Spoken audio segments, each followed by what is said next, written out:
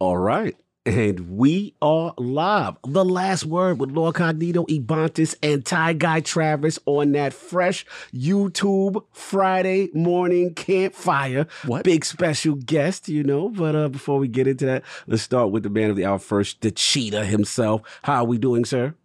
We're doing good. Woke up this morning, got a little breakfast in, worked out the last couple days, just been sore off and on. Nice. Yeah, trying to stay. That pain. I like that. Well, it was the funny thing because I've been dragged the rowing machine that was sitting upstairs downstairs now, so I can kind of do it like little different hours from when my wife is working. Mm-hmm. And I rowed Monday, and then my wife and I went to work out Tuesday, and we were doing a push day. And I was like, my legs are weirdly sore. It's like we worked out Saturday and we did like heavy stuff Saturday at a friend's house. I'm like, why are my legs so sore? Totally forgetting that rowing that I hadn't done in a little while was going to make my legs sore. I'm like, and finally it clicked in later. I was like, oh, that was it. And finally we're both just like, I was like, I rowed. And she's like, oh, I thought you were crazy for some reason. Like my legs were oddly sore because I'll work. I mean, I teach and everything, but my legs were sore. But no, other than that, just, keeping up with seeing if anything fancy is going to happen in Destiny. I started Mass Effect 2. All right. Yes, I saw the link. I was very impressed. Yep. So Mass Effect 2 has begun. Nice. Goat talk. Let's get it. Yeah. So it must feel good, huh? I'm about 6 hours in, so not that far. Okay. The opening is just like, hey, what's up? Poof. Just gonna kind of kick things off real fast. So Mass Effect 2 got it going. But what about you, Travis? No, I don't need to take up the whole mic. How you doing? Oh, yeah, I'm doing great, man. I just finished my review of Chris Tales, doing all the writing and everything and the voiceover yesterday. Do we get a preview of that score? Do we get to know how it did? Or can you not say yet? I don't know if I'm allowed to do that. Exactly. That's the Patreon tier, so we're not jeopardizing this IGN career of his, sir. Yeah, but it will be live today at some point once the video guys are done with it. How long was it? That's what I was actually kind of curious about. It took me 47 hours to beat that game. For Chris, did you go completion or? Yeah, I did. Okay. I tried to do everything. So the completionist run, I guess, 47 hours. I did all the side quests and everything. That's a lot bigger than I thought it was. It was pretty big. I was told 30 to 40, and then I was like, all right, I'm going to wake up today and just finish it on Wednesday, and I ended up finishing it at like 11 p.m. It took me all day playing that final day. So, yeah. It was fun. I'm sitting here in my clean room. It's like super bright in this room, and then if you open that door and go down the hallway, it's like pitch black because it's still nighttime here. But yeah, it's good to be back. Yeah, shout out to Travis. Yeah, shout out to Travis getting up this early. But we got a guest this morning, so let's bring him in. Welcome to The Last Word, episode number 159. Solstice is still in its holding pattern. Season 15 can't get here soon enough. And sadly, once again, some people need to be reminded to treat each other with decency. It's not a hard concept. Just be respectful to each other. This week, we are joined by one of the nicest guys you really don't want to piss off. I've met him in person. I was just glad to get my hand back. An old school gamer like many of us who played classic beat-em-ups on NES and has a ninja inside him, just like Cognito. No, for real. This man took the fun of beating people up on screen and harnessed that energy to become a true master of martial arts. He also decided to master another art form. Graphic design has been helping content creators for years now as well. So let's welcome a man who could deadlift a small car, could fill a whole room with his martial arts trophies, and another with the books that he's read. And it's all while his body is working against him, so props to that. His determination to excel at everything he does is clear when you spend any time with him, and he is always in it to help those around him and build up others along the way. So without further ado, Khan, how are you doing, sir? I am, it's never been introduced like that before. I feel like I should be the copyright on my website. I am doing well. I'm awake. That's well. He is awake. Official. Thanks for having me. Oh, dude, we were so happy to have you. No, I met you a couple years ago at Guardian Con with me and millions of other people who passed by the booths. But no, it's like you have been in the Destiny community for a while and just, yeah, you've done so much quality work. And you mentioned a piece that was really cool at that Destiny Con that we met, or GCX. I can't not call it Destiny Con, but at GCX and everything. I know. It's funny, E, because I was looking back at that GCX and I was, just running around with the camera, and it was right before I bumped into you.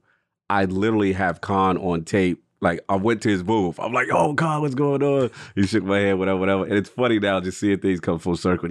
He's at the campfire with us, man. So this is pretty cool, man. But yeah, we got to talk. So we got to get into this game in history first, if you don't mind, E. No, I knew you were going to jump on this one, so I figured I'd try and tee it up for you. Because I was checking things out, and Khan was speaking to the gaming ninja soul here. You know what I mean? He has some specific choices that I wanted to talk about. Obviously, you know, I'm Lord Cognito, the gaming ninja. My namesake is based off that. Shinobi's one of my favorite games. But the man also had Ninja Gaiden, but I got to give him props on 2 games that I haven't seen mentioned in a while. One, Tenchu, which in my opinion is true ninja stealth. Like the true representation of it in video game form. And then the second one was a little gem for Sega heads, which was Shenmue. So I got to talk to you about those 2, man. Tell me about those in your gaming history. Oh, man. The first time my buddy showed me Tenchu Stealth Assassins, I was like, oh, man, that's pretty cool. I like that. I was like, but I kept getting beat up in the first time I played it. Like, I got to actually sneak up on these guys. And, you know, that led to me, like, getting really into the game and, like, sneaking up behind people. Yes. And then they released a couple, like, subsequent sequels on PS2. Yes. And my favorite ones were they released the masseuse called Teshu. Ooh, he had the massage needles. He was like an acupuncturist. Yes. He was a straight up bald dude. He was kind of jacked. Looks like me now, actually, except for his beard. He manifested. He would like reach in behind you, and they would use X-rays when he killed. He was the only person with X-ray kills. You see his hands go inside my rib cage, and then all their ribs would break at the same time. Yes, I'm like, this was Mortal Kombat before it was Mortal Kombat ever. Yes, actually, I think it might have been. I don't know. I'm not sure if the X-rays came out before or after, but that like cinched the nail for me. But I've loved that series ever since. Until like it's. I think they had the last one they released was like you could be any ninja, and it wasn't as fun. Yeah. I think they even had like a co-op one at one point. I'm going to say Xbox 360. Then it kind of faded off, but salute on you with that. Yeah, man, because again, you nailed it. Like at that point, ninja games were kind of always like very fast, action-y. But I never really thought they captured the essence of the ninja, which is stealth, sneak around, deception, use the little rice trails and doing things to get people off their beaten path and sneak behind them, get some little cinematic kind of thing. So salute to you on that. And I gotta follow again with that Shenmue. Talk to me about that. Why was Shenmue on that list? Because Shenmue was important to me, but I want to know why it's important to you. Oh, man. When I first got Dreamcast and I saw the trailer for Shenmue, I was like, this game looks amazing. It was so ahead of its time graphically, story-wise. Yes. If you were to just play it now, like it's like you look at it like, oh yeah, when this game came out, you know, PS3? No, this came out before the PS2. This thing was so ahead of its time in the story that like everything was voiced. All the characters were voiced. Yes. So you used to playing Morrowind and all those other RPGs. They were like, oh, you got to read the text.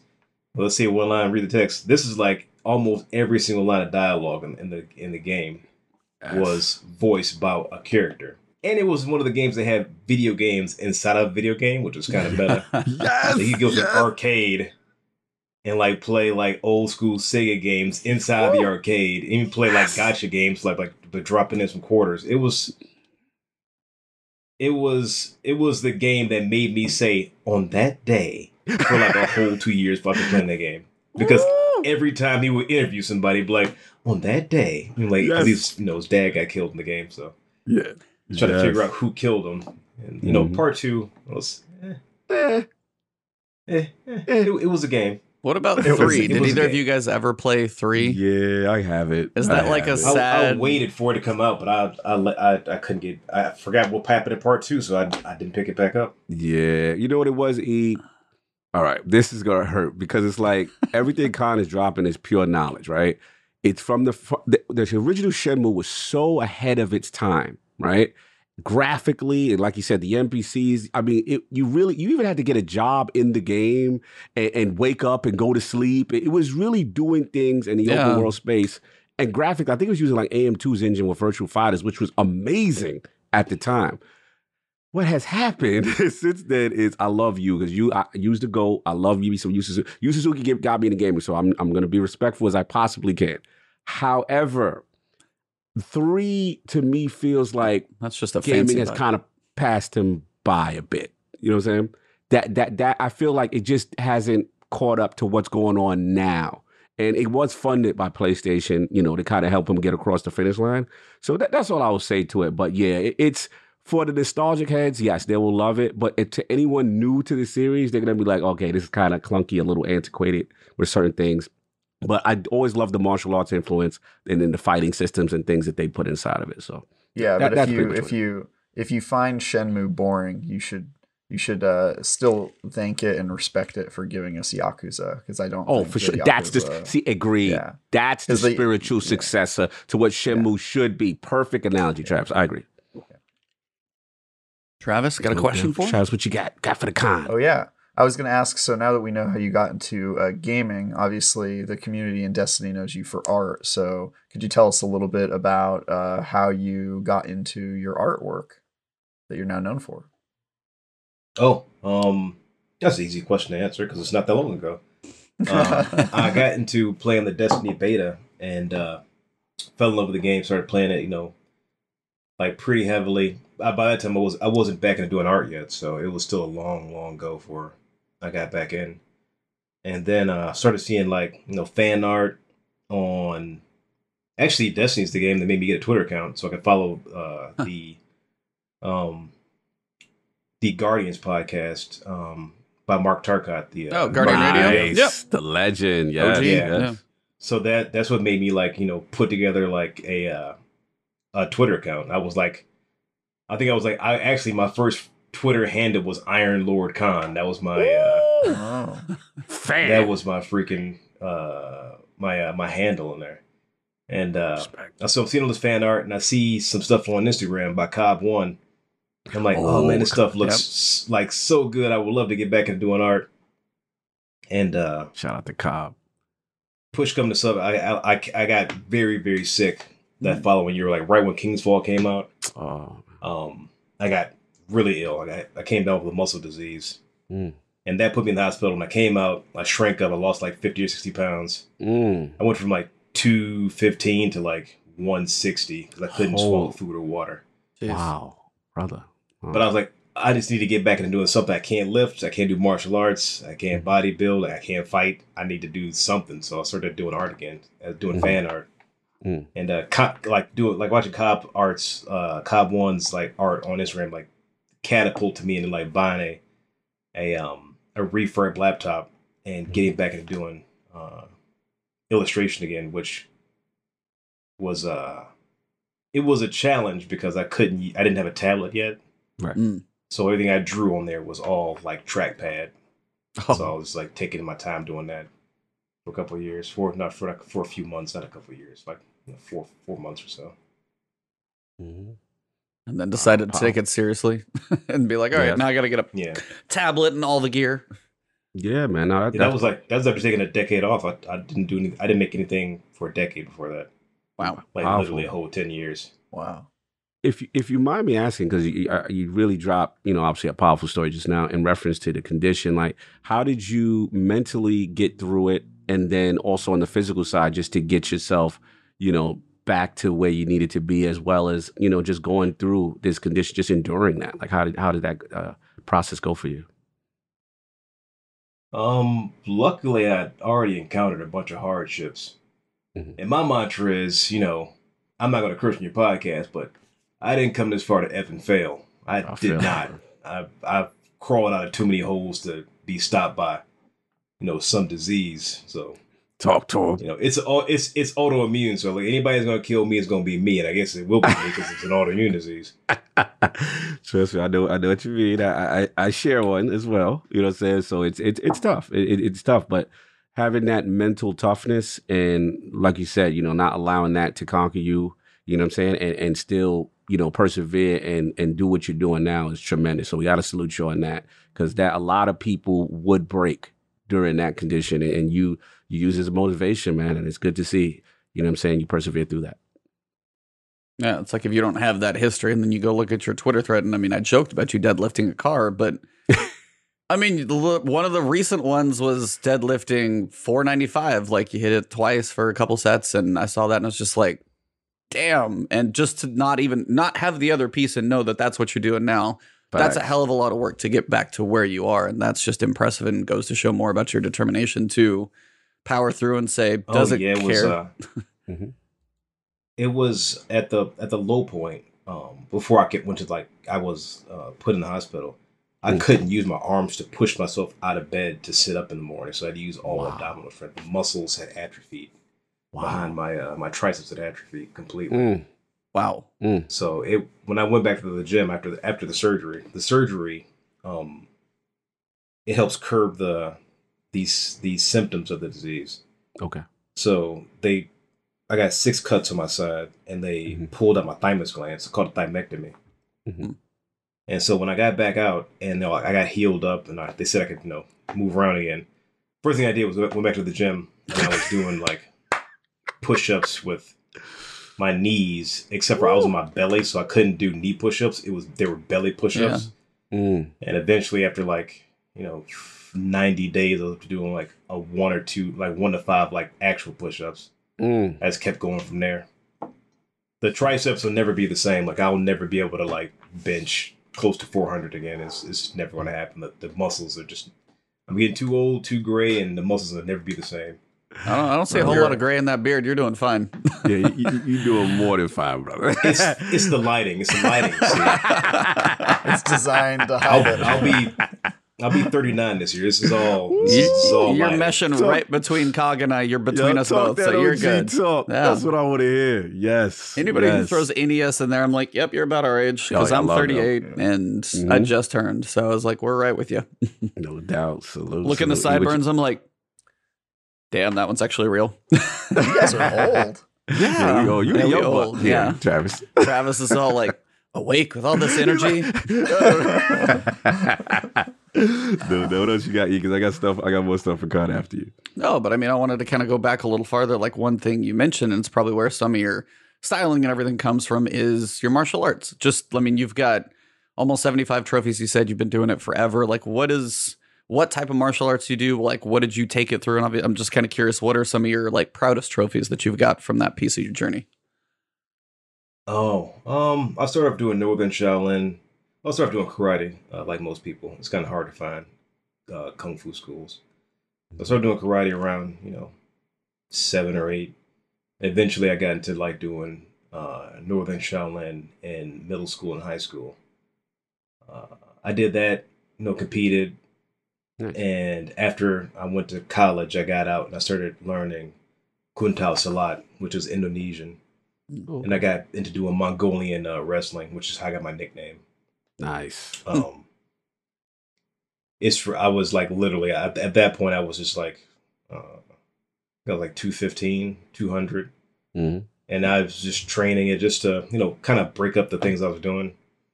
And I would just pick people up and, slam them down. And I got the nickname Khan because I would just throw people around all the time. But I would need technique. I didn't get the technique down for a bit because it's very subtle. Yeah, just brute strength. I'm like, geez, man, you need to relax. I'm like, I am relaxed. So that's how I got the nickname. But I've been doing softer martial arts since then. So I took I'm transitioning to doing stuff that was softer because you get older, you can't be striking wood and hitting concrete. Yeah, it really wears down on your body after a while. So I started doing chin style Tai Chi and Bagua Zhang just to ease it out because I was already powerlifting on top of doing extra hard stuff in your body is bad for your joints. So a little bit softer stuff, better for my knees, elbows. Yes, it keeps me from everything seizing up and the arthritis taking over. Trust me, I know about that. Keeps the joints fluid. Us 40-somethings know about that. You take enough bad shots in the ring, you're like, I can't do this again. I can't get in the ring again. No. I'm like, oh man, I bet you could beat me up. I'm like, no, I probably hit you with a chair by now. I'm like, I can't keep moving around fast with you guys. I might pull something. I feel like I got a cramp. Stay there. Hold on. I got to work out this cramp. I will take you down once I'm ready. That's why I say hydrated. I gotta salute, man. That's respect of the body, no doubt. On that thing, I'm sorry. Continue. So yeah, no. Yeah, I don't really have any. A lot of the trophies I threw away though. I don't really have. Only I kept with the medals and a couple small ones. Because they're once you stop competing, and you kind of look at all this stuff. It's just like it takes up so much space. Number one. Number two, like looking at old trophies is kind of like it reminds me of the guy that was in Napoleon Dynamite. You ever see that movie? Yes. Yeah. It's like I was like his uncle or something. Was like, I bet back in my day I could throw a football over that mountain. I was like, I don't want to be that guy. I don't want to be that guy. Yeah. Back in my day, I earned all these trophies. What can you do now? I eat donuts. I don't. It's the trophies. They serve a purpose when you're that age. When you're going through the things, it's like, oh, this is fun. Now I'm like, I can tell people I had them. It's not important to show. Yeah, like a bunch of like mess. That's a bunch of like plastic and wood that.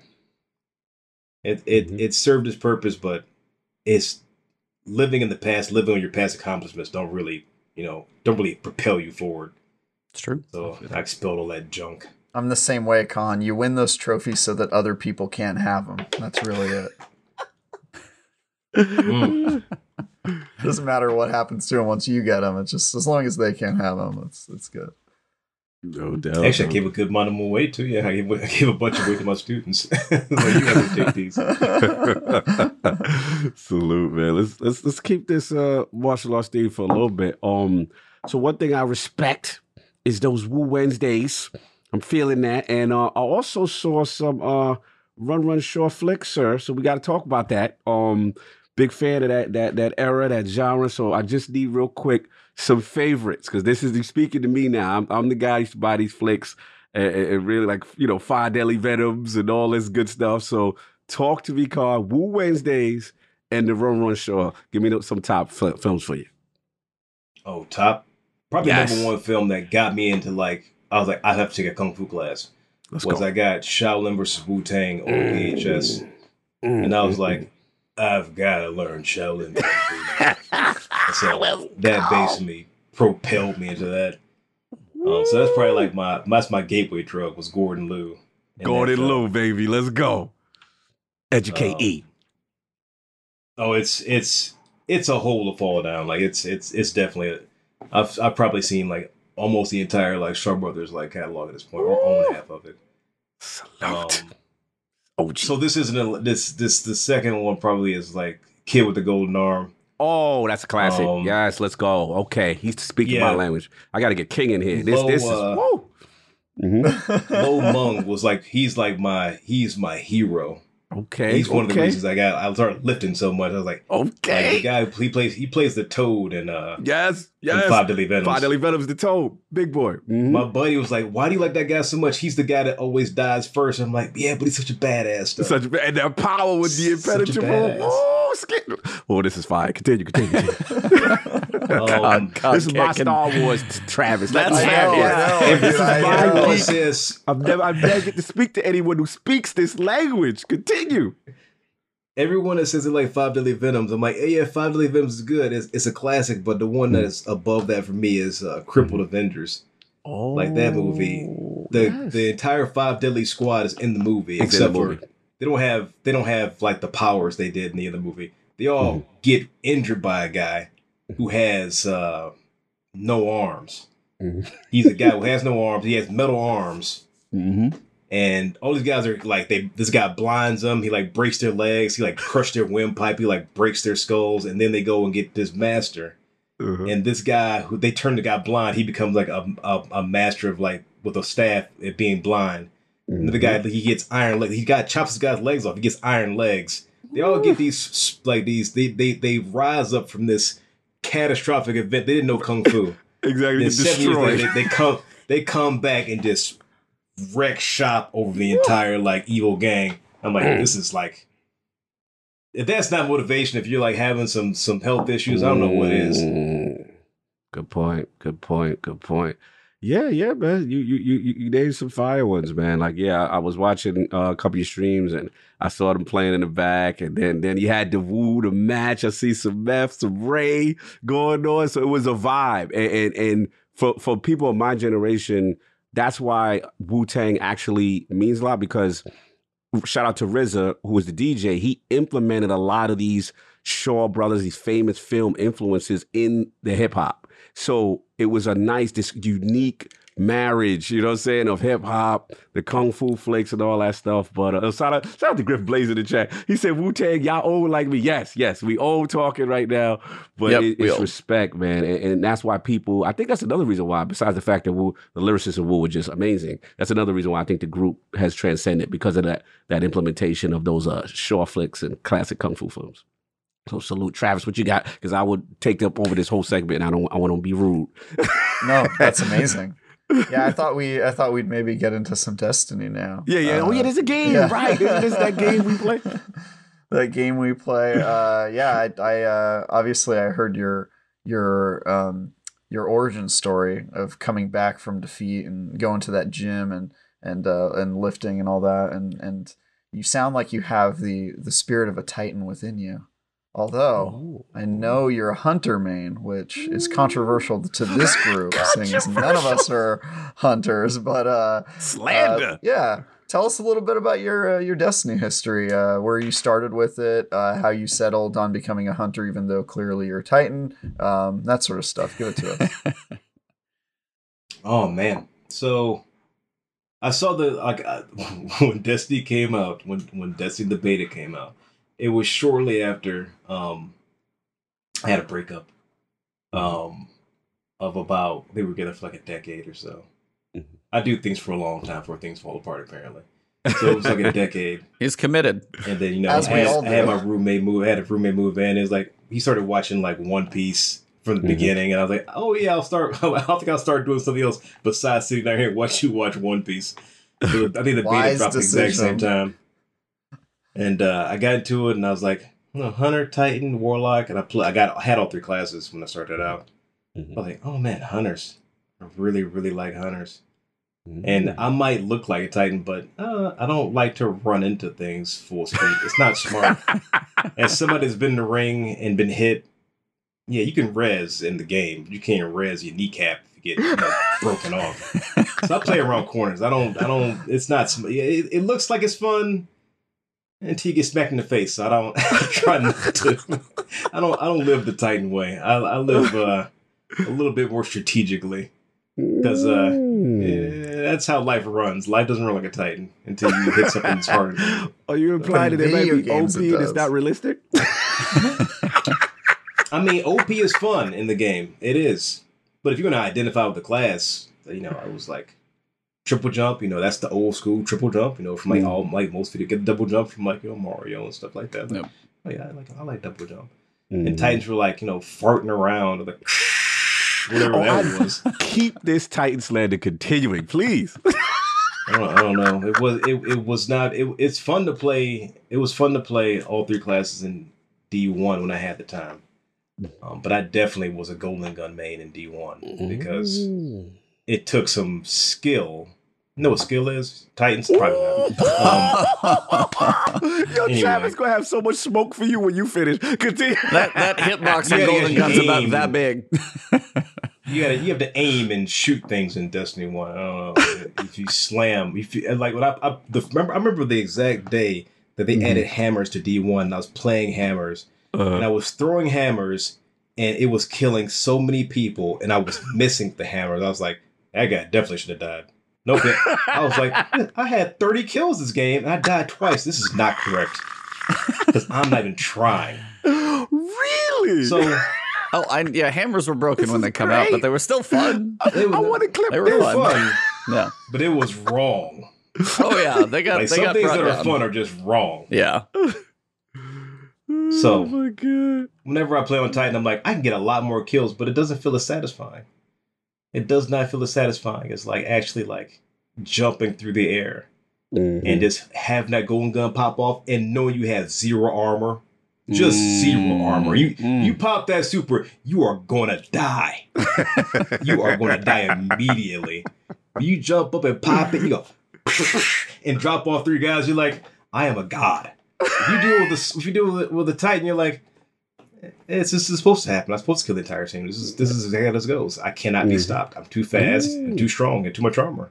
Interesting. So that's why it's not as satisfying to kill people with Titan.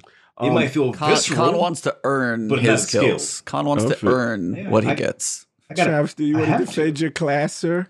Well, I mean, he's saying all the right things, that we get more kills, that we're stronger, and that we're all around better. So I don't really have any problems with what he's saying, except for, I disagree that it takes skills to get killed with Golden Gun. I mean, anybody can shoot 1v1 me, but it's just...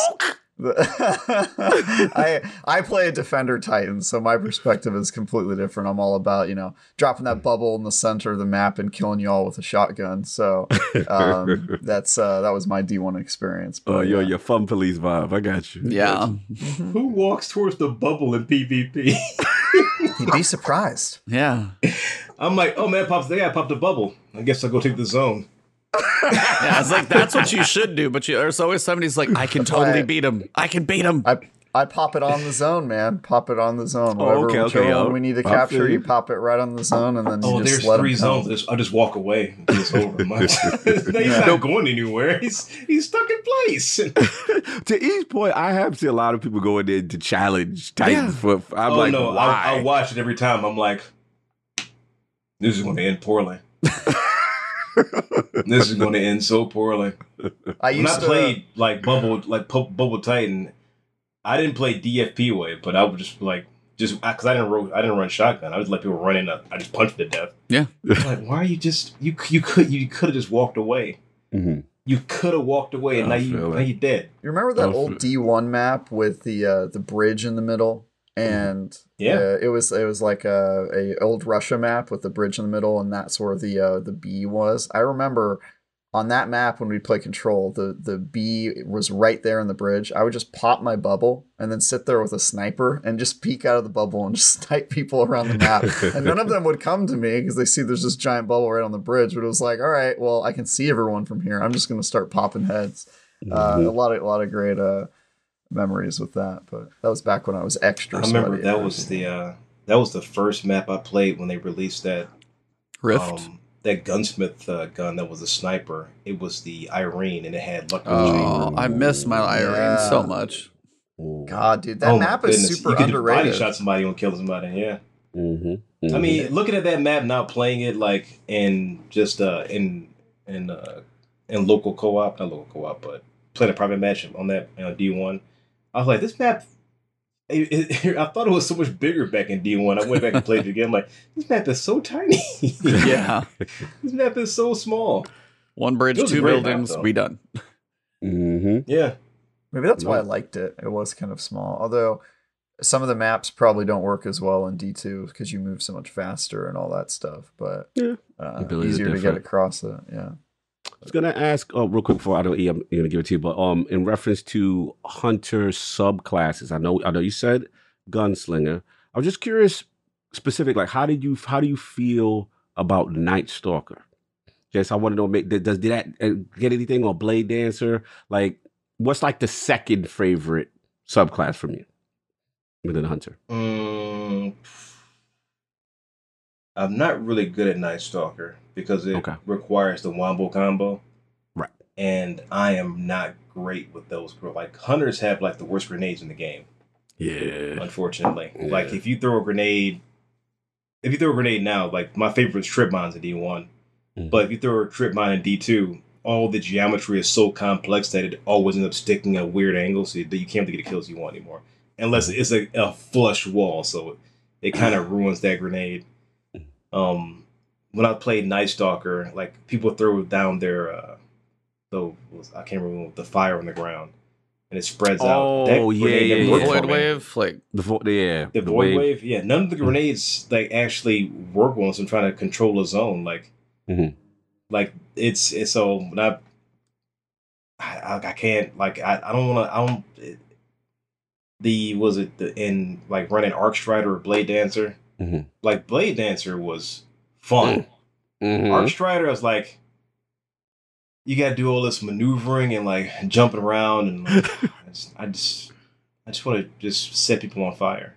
So that's back to gunslinger. No, the reason why I asked because I'm like, you have such a martial arts background, so I was wondering if because as a warlock, I'm not gonna lie, there is a part of me that really is tempted for Hunter, only for the simple fact that I feel, nimble, ninja, you know what I'm saying? When I see Blade Dancer super reflecting, you know what I mean? There's certain, and then like Night Stalker, throw the smoke down like a ninja, poof, doing little tricks, deception. So I was very curious. I was like, I wonder if any of that really appealed to him, but you want to go back to just shooting people with golden gun. Actually, Way of the Wraith was probably like my second one then. Okay. Because the Night Stalker, like the tethers just they don't work. Yeah. Like a lot of the supers, like if we're talking about why people don't like play other classes and why they're so much superior, our classes like the Hunter classes are they've been nerfed down so much they just feel weaker. Like if you try to tether a Titan, he's going to be out of the way by the time you shoot it in his direction or in front of him. He's just moving way too fast. Okay. And Arc Strider, it can be great if you get somebody like in a room, but most times people can just run like it's like Hunter's supposed to be the most mobile class in the game, but but Titans and Warlocks can both outmaneuver them, unfortunately. In a way, yeah, you're right. Yeah, you're right. Yep. Because it's like why like I can't stop playing on them because I love them so much, but why am I being kicked in the face and like having my mobility taken away from me? I feel playing on Hunter. I feel you. But you guys are on the top of the PvP boards, man. But just what put it. Oh, you got to be. You have to be great to play PvP. You have to be great to play PvP with a Hunter. You have to be great. There is no like. You can't be like okay and get by on a Hunter. That's why respect yourself. You gotta be mentally above the board. No doubt. Yeah, I guess I'll tell you when I meet a great Hunter player. Oh my, Travis, Messi. Travis, I love it. What you got, man? I don't know. I was gonna ask. I don't know how much you raid, but if you have any thoughts about kind of just top 3 raids over the franchise, since you've kind of touched off and on a decent amount of the franchise. I don't know how much you've raided, but if just like big ones that we've been through and stuff like that, if you have any top pieces before we kind of get into what's going on this week, like what are the main highlights of the franchise or like top raids for you, depending on how much you've raided? I haven't raided much at all in D2 due to my time restraints, but I rated, all 3 characters, every week on in D1. So if I was going back to D1 raids, number 1 would be Kingsfall, number 2 would be Vogue, and number 3 would be Wrath of the Machine.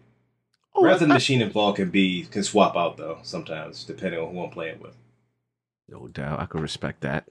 E loves this, so I'm feeling this. Hey, I got a win. That's his raid. Yeah, Salute, Travis. Do you approve, sir?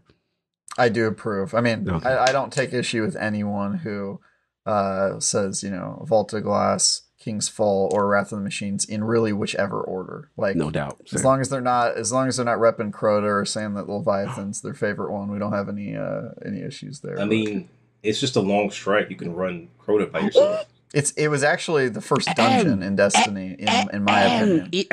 I'm fully aware of what's going on here. It's fine.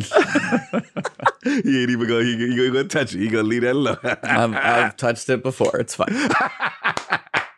Salute. He just likes Crota because it gave him a chance to make a how to solo Crota's End YouTube. Those videos was hot. Those videos. That's what I did too. I did the flawless, the flawless raider achievement. I just did Crota by myself. That was how I got that. Just super my buddy and I got it.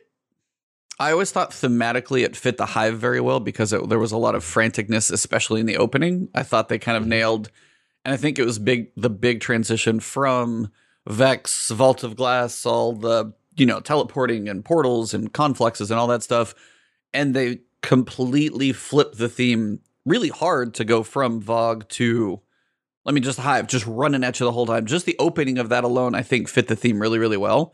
Yeah, I mean, it got to the point where a buddy of mine, we got our flawless raid, we 2-manned it, and we're just like, hey, do you want a 2-man it? About 3 hours later, we were done and had our flawless, and it's just like, that one happened once you figured it out, but early on, I still thought the theme, it felt really good, so. Yeah, I know. It tells a cool story. Yeah. It tells a cool story. Yeah. Era's fire team, and then I will give you. I like the opening. I will say one other thing: we wouldn't have King's Fall without Crota. So, for sure, we had to kill, the sun before Pappy got involved. Yes, that's correct. Well, what else going on, Eve? I was going to say, for the world of Destiny, we do have some stuff going on. Yes, Recently, we got a fairly light TWAB, but we did actually get some kind of TWAB. Biggest thing that started it, though, I was going to say, I know Travis is going to be unhappy about this one. Travis, I can't wait to hear his piece on this. Unraveling synth strands. Effective at the start of Season 15, we will deprecate the passively earned world currency synth strand that was used to purchase armor synthesis bounties from 801. In its place, bounties will be purchasable for 10,000 glimmer. That's probably the most important part of the TWAB. So I'm just going to prop this one up to Travis and let you. This is Trav. Yeah, this is all you, man. You had the most classic last word rant. Listen, when this was announced. So the floor is yours. They said that they were listening to the community. And I happen to know, I have insider information, as you guys know, that they were referring solely to my appearance in the last word when they said they've been listening to feedback. Salute the budgie. Yeah. Cosmo messaged me and he was like, hey, man, we got the message. We get it. We're going to change it just for you, buddy. So, no, but seriously, I think this is awesome. It solves a few problems that I've had with this in general. What I think actually ended up being the biggest problem with the new system, which is the time gating, right? There was people discovered that there was that time gating where you actually had to be playing Destiny for like 10 hours to get 100 synth strands, and then that converted it to a bounty. So this solves that. I think that's a big one to get off of the list. And then they also mentioned in there, we're getting rid of one of the currencies, so you have more space for other currencies, which, like, does Destiny have way too many currencies? Yes. Is 4 currencies still too many for Transmog? Absolutely. But, getting rid of one, especially the most annoying one, is not bad news. So this is great. I feel vindicated. 100% they did it because of my monologue. And yeah, I'm very happy. It's a good start. Now I just need to get them to kill maybe 1 or 2 more of those damn currencies. And we'll be in good shape. So, but yeah, I think this is a great, they did it faster than I thought they were going to do. They didn't even let the full season run. So hats off to them. Apparently their thing is test stuff for a season, then roll it back out. Because sunsetting, 3 months. This one, 3 months. Yep. But actually I wanted to ask on a kind of a different take on this one. Transmog and kind of the Eververse as well for Khan. As an artist, all the work that you put in, I mean, obviously it's fair to pay artists for their time and things of that nature. It's, it's like I've had people come and be like, hey, are you looking for any work? And I ask them their price. I'm like, I don't want to do you injustice. So it's like, it's better for me not to do anything right now. I'm not going to ask for a deal. I always feel awful doing that. Please pay an artist for their time. They're always worth it. Trust me. But that being said, what are your thoughts about just the way the Eververse seems to encroach and everybody's, sometimes it's like, hey, we wish the cosmetics were outside of Eververse and more earnable in the game versus, how their business model and stuff like that. I was just kind of curious your thoughts on Eververse and just as an artist perspective, what that kind of how it all rings to you. I'm curious. I hadn't had to invest any actual money into my transmog because I only have one look. I only transmog one set of armor. I don't have a bunch of different looks. When it comes to Eververse, I'm like, it's not really changing the game. It's just their cosmetics. And if I really, really want something, I'll buy it. If I don't, I just let it pass. There's not many things I see like I need to have all of these things. Like in D1, I was a completionist because I had time and I was healing. And I'm like, you want to run a raid? I'm like, I don't have time to run a raid. How about I just play PvP for 5 hours? That's raid time. I didn't ask you for your opinion. Now you won Travis back. You're good. That's perfect. There we go. Yeah, I mean, you don't need to have those things. They don't make or break the game. And when Transmog came out, oh, that's exciting. And now I got all this. I've got every bounty I've ever run. I've got all this Synstrand and stuff and cord all piled up to the ceiling. I've transmog, literally all the blue, the blue armor I wanted to wear, and nothing else. So it all depends on how much you need to, how into dressing up your guardian is. I'm just like, If I want it, I want it. I mean, if you're funding the game. I mean, if I have all these extras on my website you can buy, and you don't need to have them, but it helps fund the cause of my business, and it helps fund like all the stuff I do for myself, and everything else I do with my my time. Why not? You don't need to have these things, but they're there.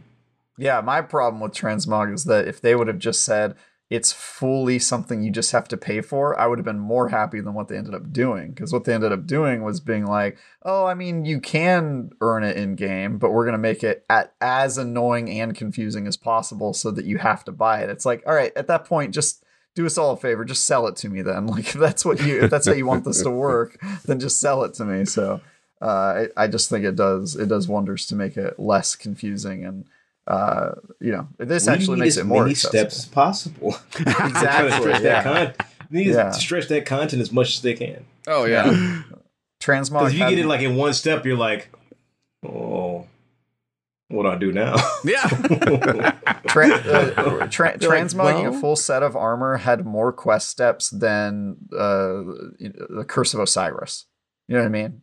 Like that whole campaign had like 4 missions, and like transmogging a piece of armor has like 15 quest steps. It's ridiculous, man. So anyway, I'm starting to get the vapors again. I need to calm down. No, you're good. You're in your bag. But they basically mentioned they're like, removing this currency also frees up a slot in the consumables inventory bucket, a bucket that could be full for those of you who are carrying around a large quantity of items. I'm like, why is the fact that my tab of consumables is ever close to full? There are too many things, so I'm glad to see one of them go. I still haven't even done the one bounty I picked up just because I haven't run that many Nightfall strikes. I haven't done one bounty. I picked up one bounty, and I'm probably just sitting on a bunch of synth strain. I should probably buy some random other bounties for like at least Crucible matches or something. But the Crucible ones are super easy. I do them without even like knowing that I'm doing them. If you just hop into the Crucible playlist, you get it done passively. So surprisingly, the raid ones are very easy. I try to raid. Shout out the Liz in there and back for Des, some ILP clanmates I'm seeing in there. It's really good because a lot of it is like fire team based and just like shooting things with different elements and stuff like that. But to the overall thing with Synth Strands, I still laugh at Travis' class. Synth Strands, Synth Weaves, like he went walked off screen. It was a classic rant. But now look, it's good to see them get rid of an extra step, that unneeded step. I'm not gonna get them off the hook just yet, because to me, this was one of those things that it was really vocal by the community to say, we don't like this, right? The community was very up in arms. And look, we get it. It's cosmetic. We get it. The issue just came down to most games, in comparison, don't have this complex a system the way Bungie has added this system. And at the time, like me and you were talking, I've never seen, when the community was that outraged, them go completely silent and retract. Right? So to me, when I saw that action, I go, oh, this is from the higher ups.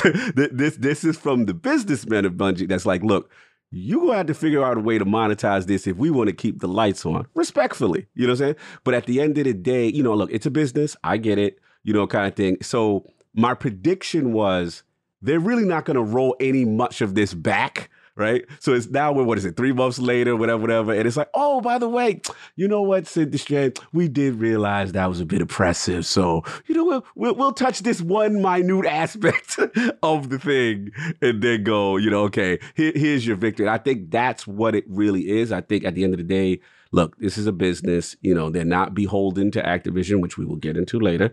You know what I'm saying? Anymore. They're on their own. You know what I'm saying? Independent studio. And at the end of the day, I understand, the business aspect has to fund this stuff. In their defense, now that I've been playing it a lot, I've been doing these fairly easily without thinking, right? The bounty part. You know what I'm saying? So I will give that for the people. Shout out to my other fellow warlocks. We are shout out to IRL. Destiny is a game for some. I am that guy. I am ridiculous. I have an outfit for every subclass. I have a ship and a sparrow to match. Like, I'm the dude. Everything has to be lined up per subclass. So I am ridiculous. But at the end of the day, it's good to see them do at least something. But E, I got to give it to you. Like, E, where you at with this whole thing, man? I mean, it's a half step in the right direction. Mm-hmm. I mean, as you said, like, should this have been this way from the start? No, we asked for it for 7 years, literally out of the gate. Oh, look at all this cool armor. I want to dress up how I want. Transmog. 7 years later, we got the worst possible version I've seen in any game ever for Transmog. We did.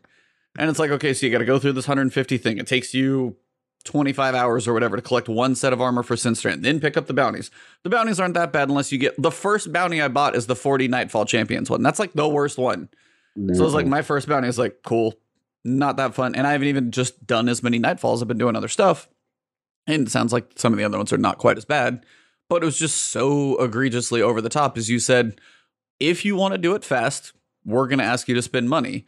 Or we're going to make it, as you said, one of the more ridiculous systems that we've probably made when it could have been, we already have a collection system. There's literally pages of every piece of armor you've ever owned. Copy and paste that into the other one and just like turn, and you could, and it's like, it's already there.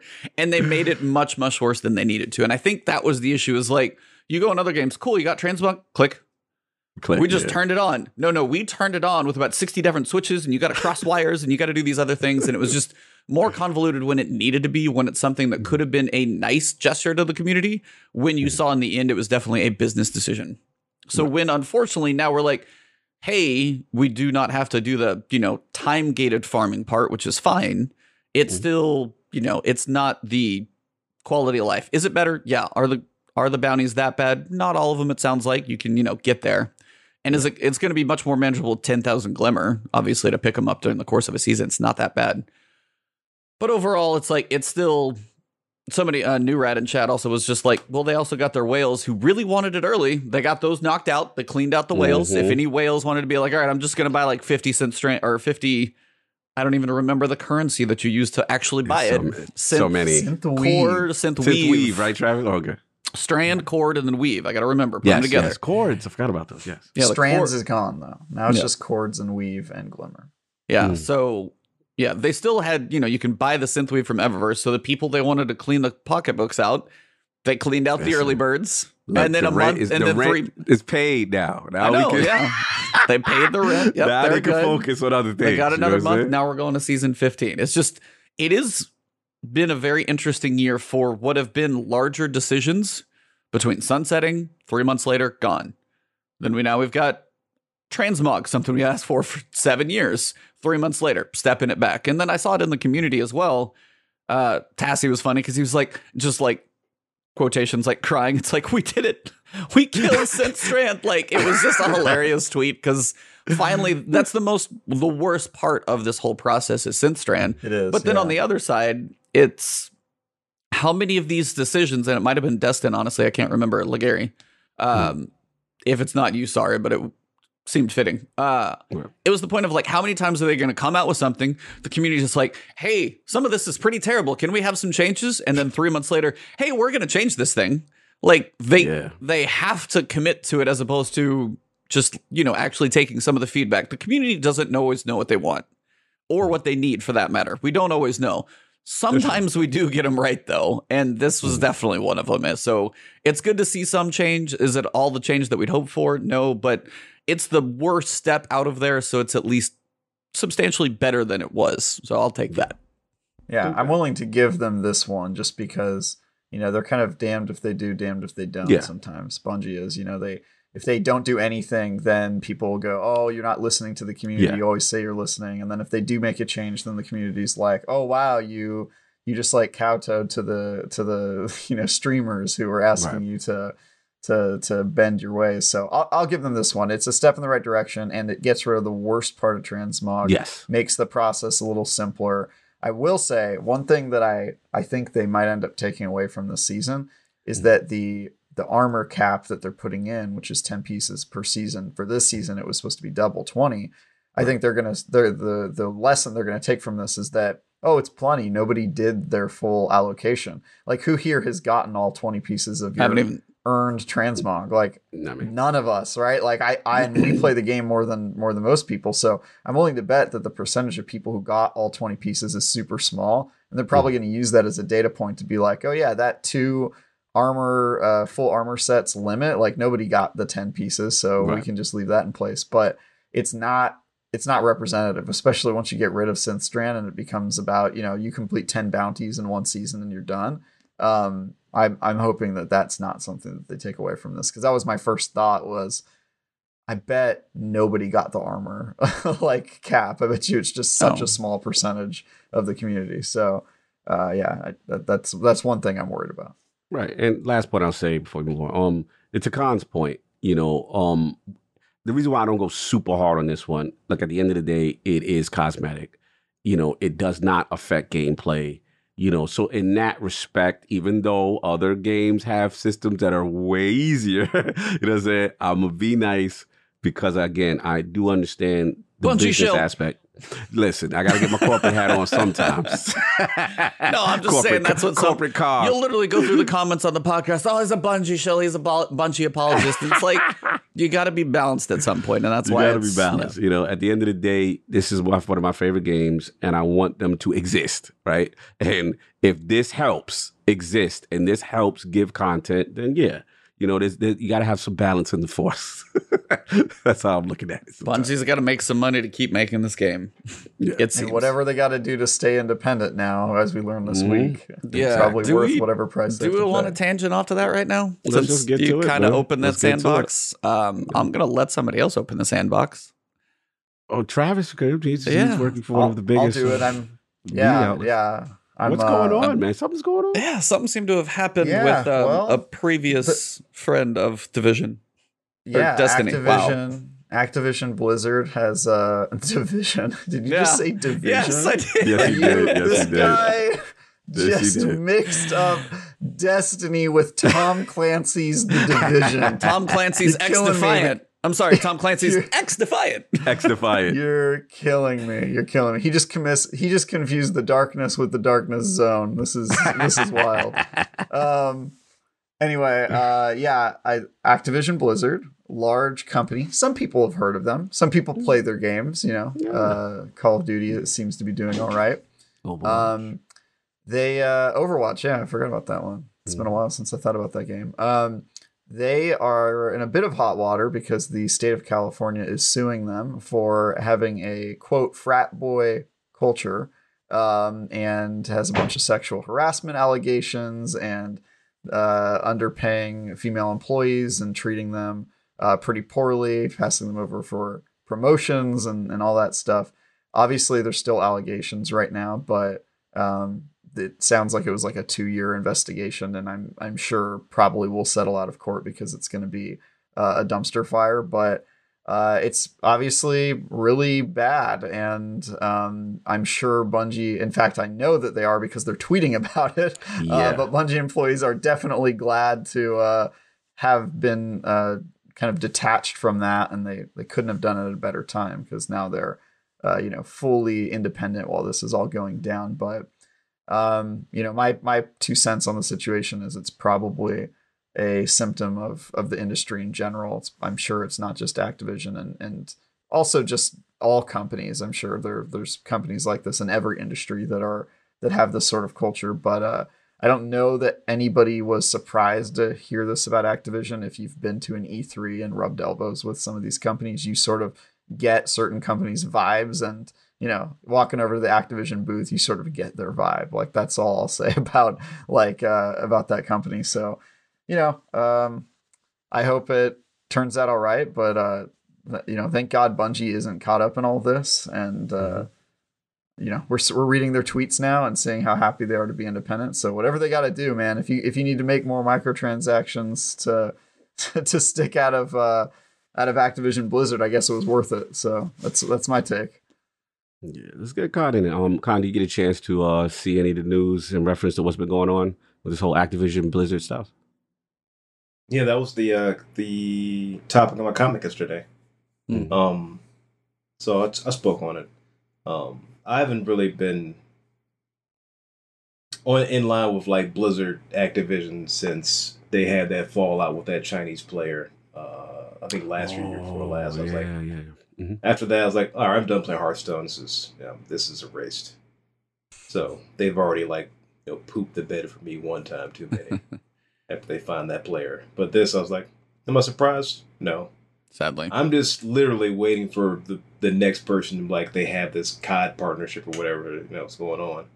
Like, well, it's just an investigation. Doesn't mean they actually did it. I'm waiting for somebody to be defensive about Activision. I'm like, I know what's happening or it's going to happen, and then I'm going to be horrified because some people put their content career before being decent. So that's something I'm wary of is people super deep into Activision's pockets and invested in being defensive of a culture of such horrid things. So it's a thing that it's not just a symptom of corporation or corporate society or the gaming society. It's just it's a symptom of a sick it's just a sick society. It happens every place all the time. You just don't hear about it very often. Unless somebody comes out and then you're like, that person's lying. That's usually what happens. Until you find the video evidence and then the emails pop up. I'm like, well, maybe I was wrong. So it's a sick world, and the more times this gets exposed, righteously gets exposed, the more we can move away from just being, complete,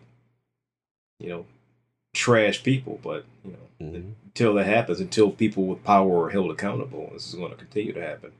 Agreed. I hope this is like one more step up the rung of like pulling ourselves out of the muck into the 21st century. We're still dealing with this. I'm just like, yeah, we're never going to reach Star Trek land. This is never going to happen. We're never going to be at this level of equity. It's just at this point we're just like, hey, are we still in the 1940s, 50s? This is crazy to me. Yeah. But I mean, until somebody says something, speaks up more often, and has receipts, this is going to continue to happen. Unfortunately. Yeah, it's this was tough to read. This was tough. Seeing the accounts and everything, and then, the frat boy kind of culture kind of thing. I think the thing that disturbed me the most, regardless of, anyone that says like allegations and stuff like that, one of the accounts of someone, a female losing her life and committing suicide, that really affected me because at the end of the day, we could say allegations and, all that one for people who want to be defensive, and that's fine. Wait till the facts supposedly all come out and stuff, and that's fine. But that's where it hit different.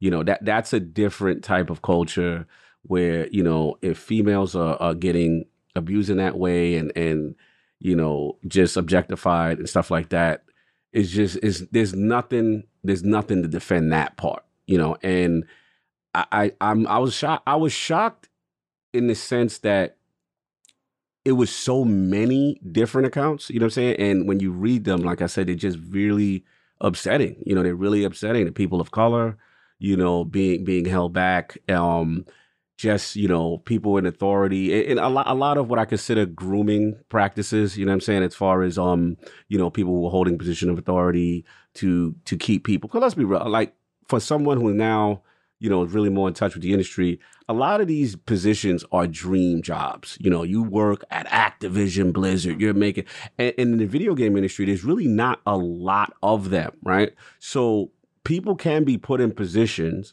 where it's like, man, I this is my dream thing. I don't want to lose this, whatever. And to me, that's how the grooming and that's how this predatorial, culture can start. So look, part of me is happy that stuff's out. And, I'm very curious. I'm going to monitor it to see what actually happens when the litigation, if like Travis said, is it a quick settle, you know what I'm saying, kind of thing? Is it, I think Activision's initial statement was kind of defiant, kind of like, you know, they were refuting a lot of the stuff, and they were kind of like, look, you know, this is a gross misrepresentation. It's going to be interesting to see how this plays out. The last point I make before I give it to you, E, what I found very interesting is that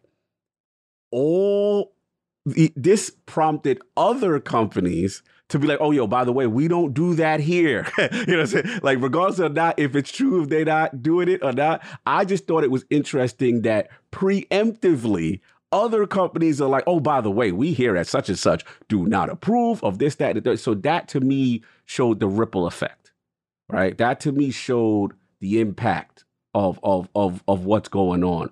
And like I said, it'll be very curious to watch. But E, I definitely want to get, you know, your vibe, your feeling on everything that, you know, once everything, the accounts came out. I mean, it's sad because you see it more and more in so many places. And when some people are like, are you surprised? And the sad answer is no. No, yeah. That's what you hate, is because are you surprised this stuff happens? No, because it's not the first time we've already heard about it. Ubisoft still is another one that had a big story come out.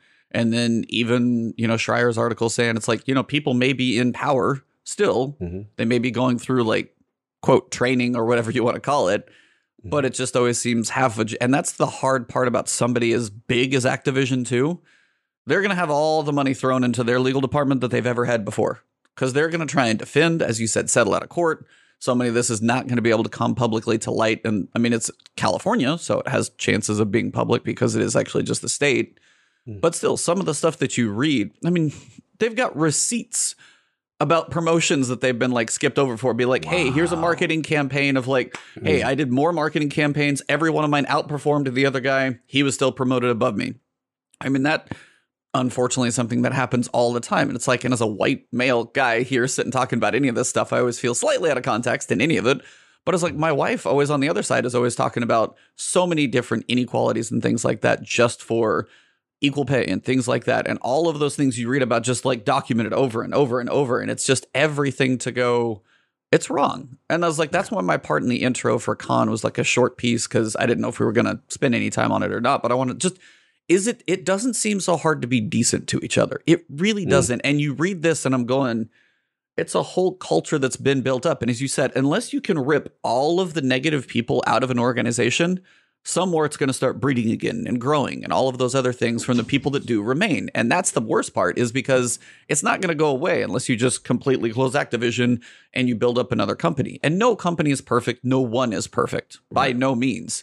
But on the sides where it's the stuff that you hear him talking about, as you said, the person who lost their life from going on a business trip, and then the other counterpart brought like things with them to like very much indicate their intentions for that trip. And they're just like, and, you know, sitting around the office and drinking around the office and passing on work while they go play video games. Just all the things that you read. I'm like, it's not that hard to try and pull your weight at work. And then especially to be about the worst bad way about it as well to anyone else, whether it be male, female, person of colors, it doesn't matter. It should not be that hard to try and, as you said, they're dream jobs.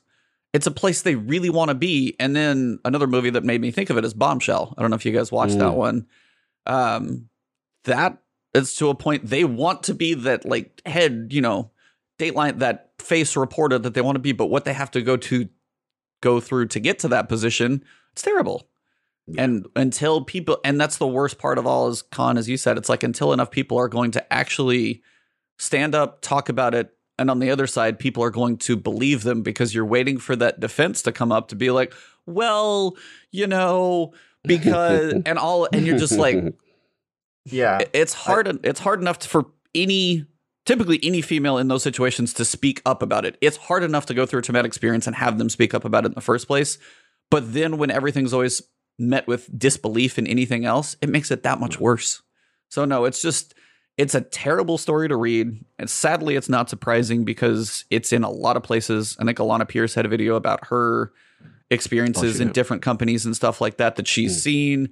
People had a wager of who got to sleep with her first. So it's like, I mean, you don't even know what she didn't mention the company. She's not going to do that. But it's just everybody.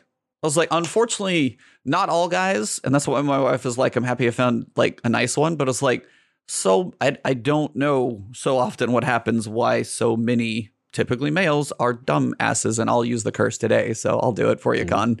But I was like, I just don't get it. So that's mine, and I don't even have any perspective on it, but I hate seeing it because you try and be decent, but I'm like, I don't feel like I have any place to try and fix this situation when a giant corporation is awful to people. It's hard. Mm-hmm. Yeah. Travis, you was going to jump in? Yeah, I was just going to say, because it's come up a few times about, whether or we should believe this or not and that sort of thing, right, because they're allegations. But for anybody who's trying to be like level-headed and say like, oh yeah, well, I'm not going to assume anything until it's proven in court. That can be a really tricky trap to fall in. And it's one that actually plays toward corporation strengths, because no corporation rarely ever is actually going to let something like this go to court, because they would lose more money. So even if it didn't happen, they're going to settle out of court. And if they settle out of court, all of the stuff that they're being accused of doesn't become a matter of public record. And so on one hand, you have, what Cog said, Activision saying, hey, this is totally absurd, this never happened. And then on the other hand, you have them paying out of court. And so if you say, oh, I'm just going to wait until this all shakes out, you're never going to get your answer 9 times out of 10, probably more than that. And so I'm all for innocent until proven guilty. I actually think people on the internet are too quick to pitchfork. But when something like this, you're dealing on one hand people who feel like they've been wronged, and on the other hand, a faceless corporation that no single person actually represents. And so I think if your tendency is to side with Activision and consider the corporation innocent until proven guilty, I would just say that like maybe your priorities are a little off, because you're not really defending anybody, right? If I work at Activision and I read a story like this, I also would probably be equally outraged and want probably even more for the company to do better. And so I think that there's a very little wrong that can come of this, other than Activision as a corporation has to pay money for something that maybe they're not responsible for.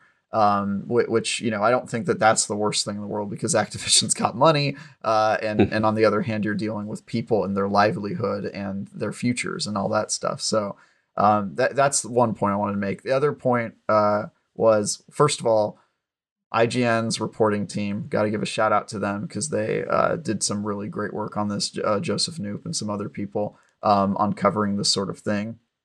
That's a really tough topic to cover.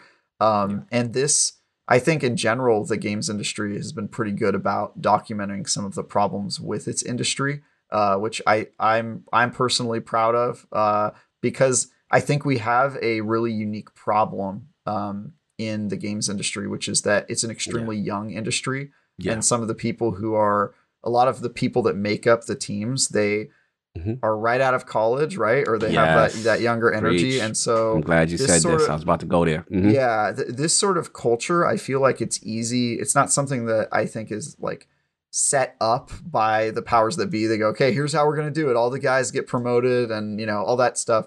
But I think it's something that sneaks up on you because everybody's just having fun. And I've worked at lots of companies in this industry that like drinking is part of the culture and hanging out. And then you've got friendships that form, and people obviously want to promote their own friends. And so it's something that develops over time. And I would just say this is a really good cautionary tale for any youthful cultured company in the games industry to sort of self-reflect and stop for a sec and investigate the way that they're doing things.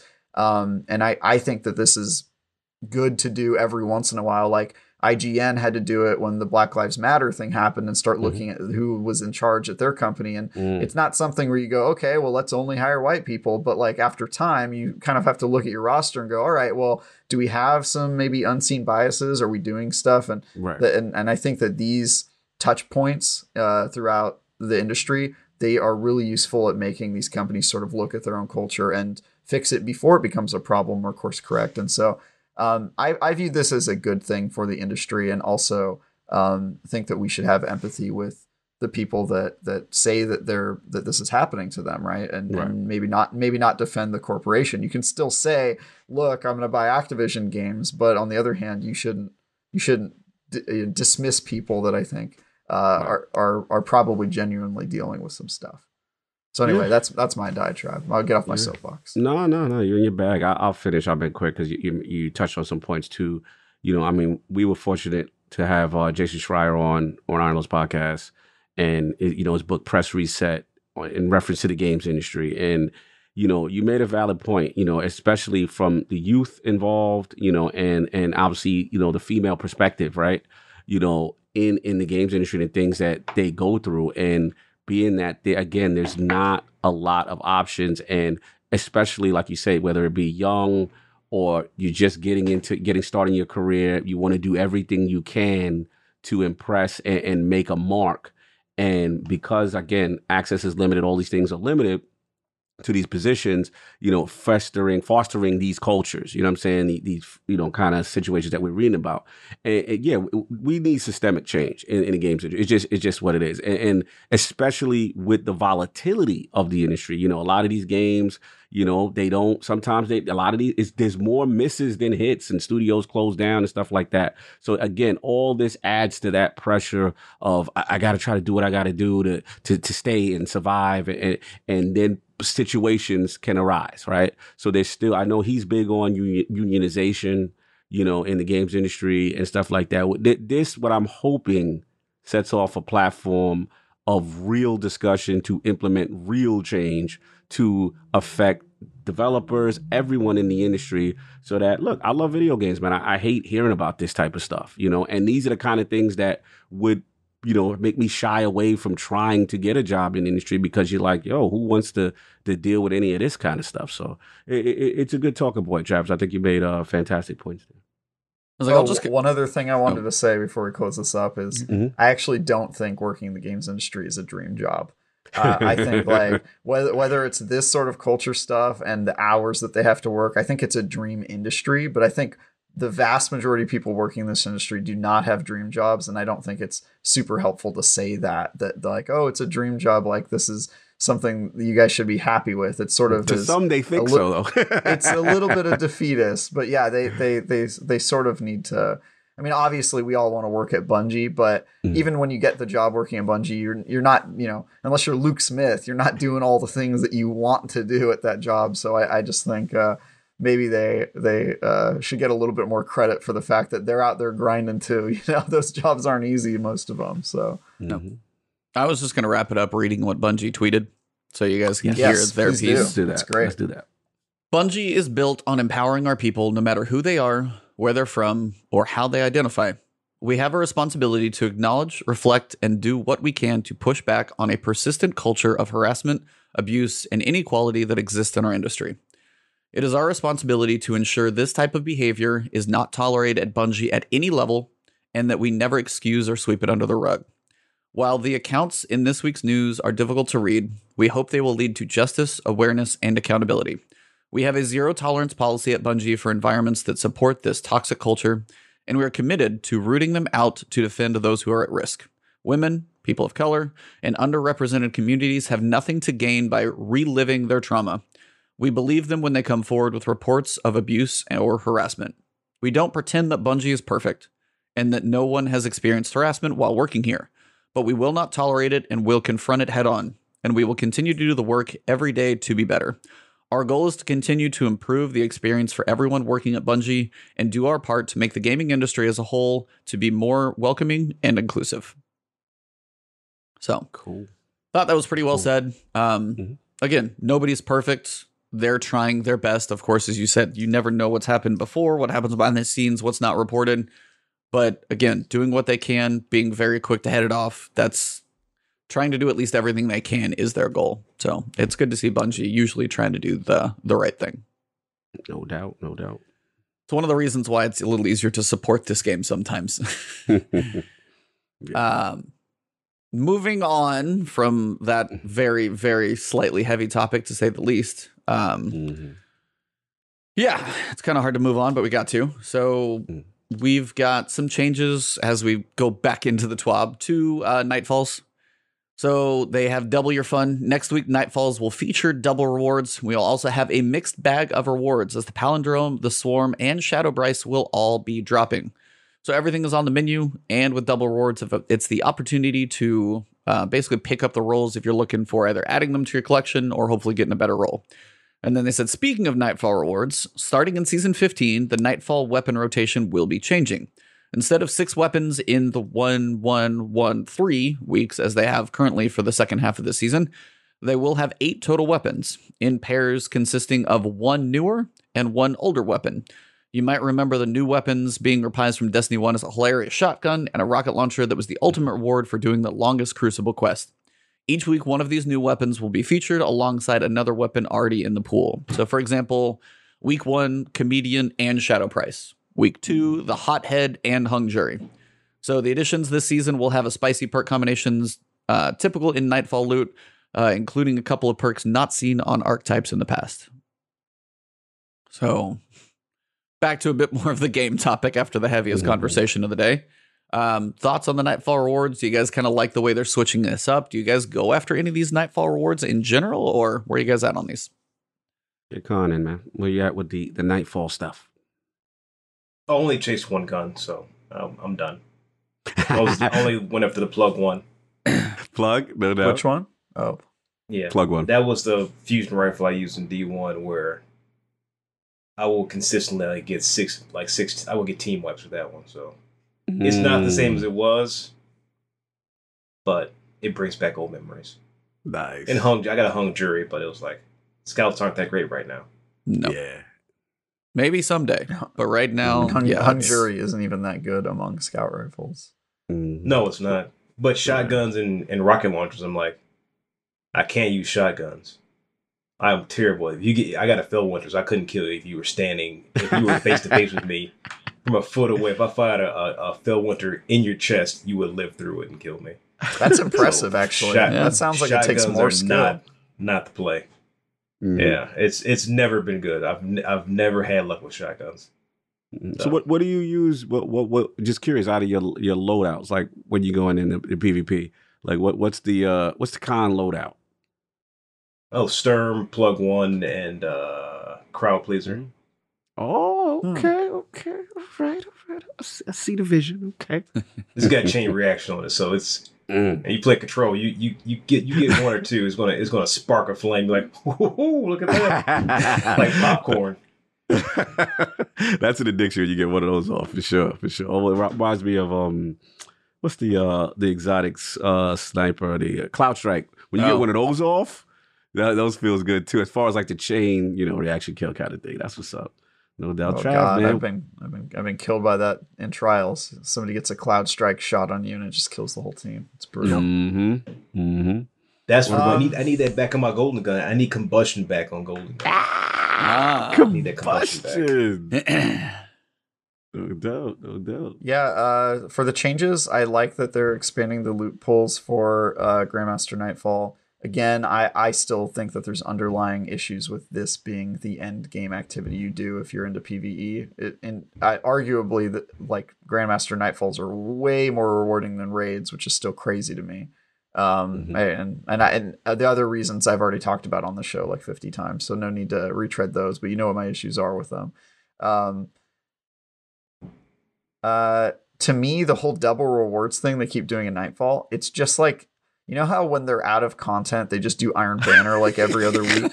That's what it feels like. Like, you know that the season's almost over and that you're out of content when they keep telling you, yo, we got double rewards in the Nightfall this week. It's not something that I think is super compelling content. It's just like, all right, we're out of stuff to do. For those of you who didn't do Grandmaster Nightfalls, hop in here and do it all this week. So I will probably not be doing this. I'm still behind because I've been reviewing games. I haven't even upgraded my blue armor to purple for the for the solstice. The solstice. I still have blue armor. I don't think I've completed a single piece of armor, gotten it to purple yet. So I need to do that, and then I can see what else is up with Destiny. But yeah, I haven't had a ton of time for Destiny reviewing 2 40+ hour RPGs back to back. Yeah, you've been a little busy. a little busy. But yeah, I think it's a minor improvement. It's good, but yeah, I still all my problems from previous episodes still apply with Nightfalls and where they sit in the end game and all that stuff. So yeah, that's where I'm at. Yeah. double your fun. Yeah, I mean, I don't know. I mean, I really wasn't inspired too much. Obviously when hung jury and all that stuff, I'm like, okay, cool.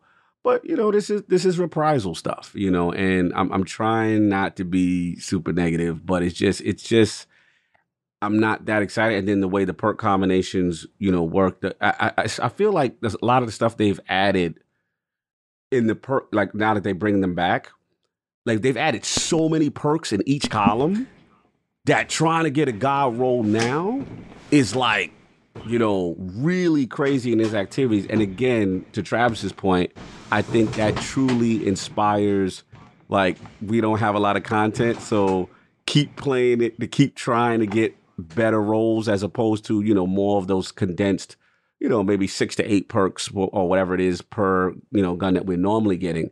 And yeah, I just, to me, it's just trying to force engagement again. And, look, comedian, I remember it. I don't even remember how that, surprisingly, that's weird. I don't remember. Do you guys remember that? I feel like it was almost the yeah, it was like, it was a long quest. Yeah. It was not great from what I remember. Like, I would use something else. Okay. Yeah, because I'm like, I'm like, wow, what is that? I guess I'm curious about it just to see, what archetype, and, obviously rocket launchers are in a good place right now. So obviously it's just interesting. I was just like, damn, I don't remember that one at all. But well, then it's like you have a whole new weapon, Cock. Yeah, for me, right? But at the end of the day, it's just like, yeah, I'm with you, Trav. I'm like, this still ain't in-game content for me. You know what I'm saying? Kind of thing. And I'm trying to be nice, but I just don't. I'm not pumped when I saw this. But E, what you got, man? I mean, at least for the rotations, it gives each week a little more value. Because if somebody's trying to farm Shadow Price, then cool. But if they don't care about Shadow Price, they're like, okay, maybe I won't even mess with Nightfalls too much this week. Don't even really need to put a group together. Hung jury, as you guys said, if scouts if you got a decent one, you're good. Now, at least it gives you a little more variety in your week. If you're going to go play a few, you might get a little more. So that's not a bad thing. I'm with you guys, though. For me, it's like, hey, what are we getting for Nightfall rewards? More old stuff. I mean, it's more reissues. If you want to see somebody's thoughts on reissues, go look at Cool Guy's video on Tranquility. Literally says, do not use this. It's like, the perks in Tranquility are trash. And unfortunately, from a gun that some people really enjoyed, to bring it back in the state that it is now, you're seeing them kind of pull away and reissue some things in a worse state than they were before. Yes. And that's almost going the wrong direction in a weird way that I almost don't know if I expected for them to kind of manage their balancing in that way. But I guess I also kind of expected it a little bit. But I have, like, for example, I have a Retold Tale. Yeah. Shotgun from Dreaming City. And my roll on that thing is fantastic. I still don't know if I even have the thing, but I probably do somewhere buried. And I loved it. It was a shotgun that felt pretty good to me. It had like the roll. I mean, it was rifled barrel, range masterwork, quick shot. It was just about everything I could ever need. And I'm an okay PvP player. So for me, I'm like, good. Doesn't have to be 5 out of 5. It's probably 4 out of 5. But I'm like, I got that so long ago. They sunsetted for 3 months. And then they go to reissue it. And I'm like, I'm not going to go try and get the same thing I've already got. And I was like, I told you guys when Go Figure comes back as a reissue. And I'm waiting for it to do it. Hey, oh, it's coming back. It's coming back. Your dad bod gun is coming back. Yes. Dad bod post. But I was like, when that thing drops again, I'm just going to be... I'm sure it will feel like the same gun. But I was like, for me to get the roll that I got twice, I got a really good one. And I got one like the squeak better than the really good one I already had. I'm like, I don't want to go for it again. So for me, it's to the point of the in-game stuff for old weapons kind of leads me to where I'm going next is at this point, I'm waiting for Witch Queen because I know season 15, I'm going to enjoy the story. It's fine, but I'm going to grind Nightfalls every other week for like 6 months. No. I'm waiting for Witch Queen to put new stuff in the game because this again tells us reissues are still what they're putting weight into and what they have time for at this point. It's like the model's already built. I know there's definitely work to bring it into D2, mess with the perks and make sure it's balanced for the game. Feels kind of right, but existing assets. But yeah, existing assets are there, and it's. But also, again, we don't need to rehash sunsetting, but it is the more we see this stuff, I will be curious to see how it goes. We're bringing D1 stuff up. We've got D2. How many new things are we going to get in Witch Queen? We're hoping a lot to make it feel fresh.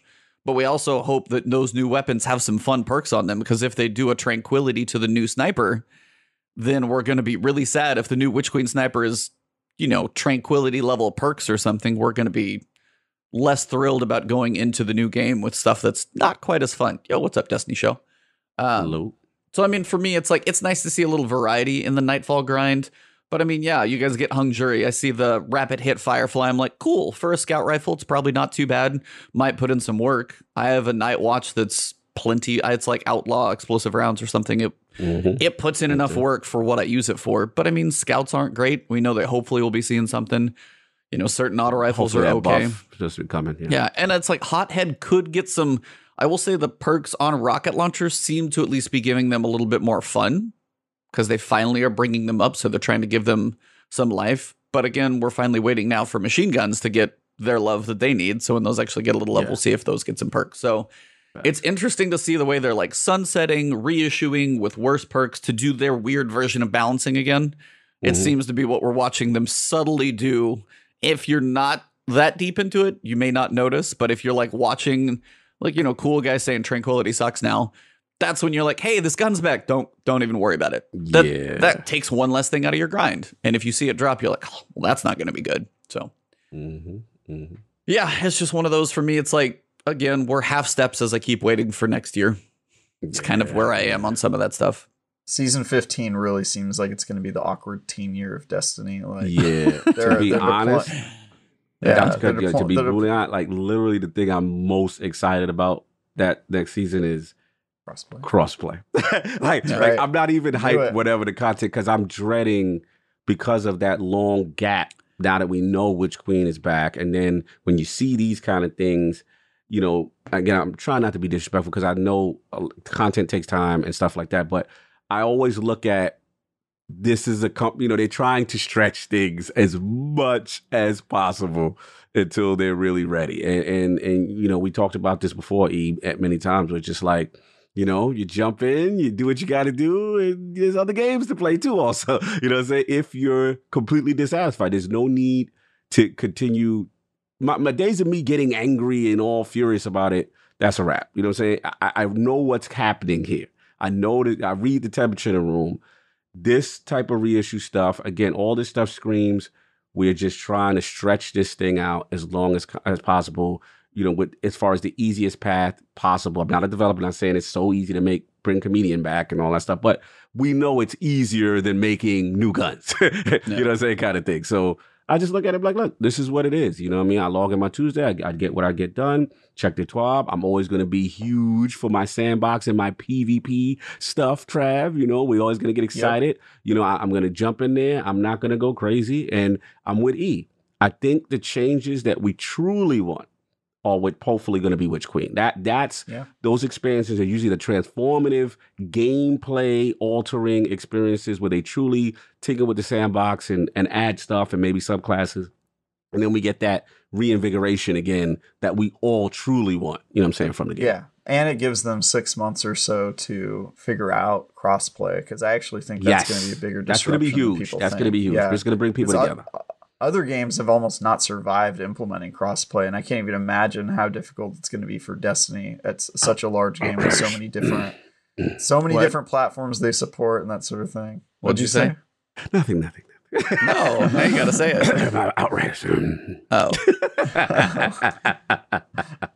Yeah, crossplay is not easy, man. And I think with some of the other stuff, I think it's actually a blessing in disguise that we're not getting crossplay at the same time. We're getting the Witch Queen, and they're going to have some time to work out the kinks. Time to work out the kinks. Yep. And also the fall, we're going to get to play Halo without having to worry about how that's going to overlap with Witch Queen. And I just think like this is going to end up working better for everyone. Like a spring release of Destiny allows me to focus on that probably rather than, the crazy review season and all the stuff that's coming out in the fall.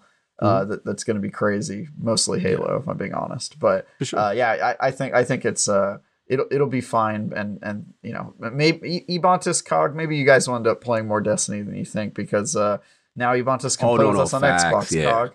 You know what I mean? Like we're gonna get to play together, bro. So. I can't wait that day. Like I said, I've been more on Xbox now that the series consoles have been out.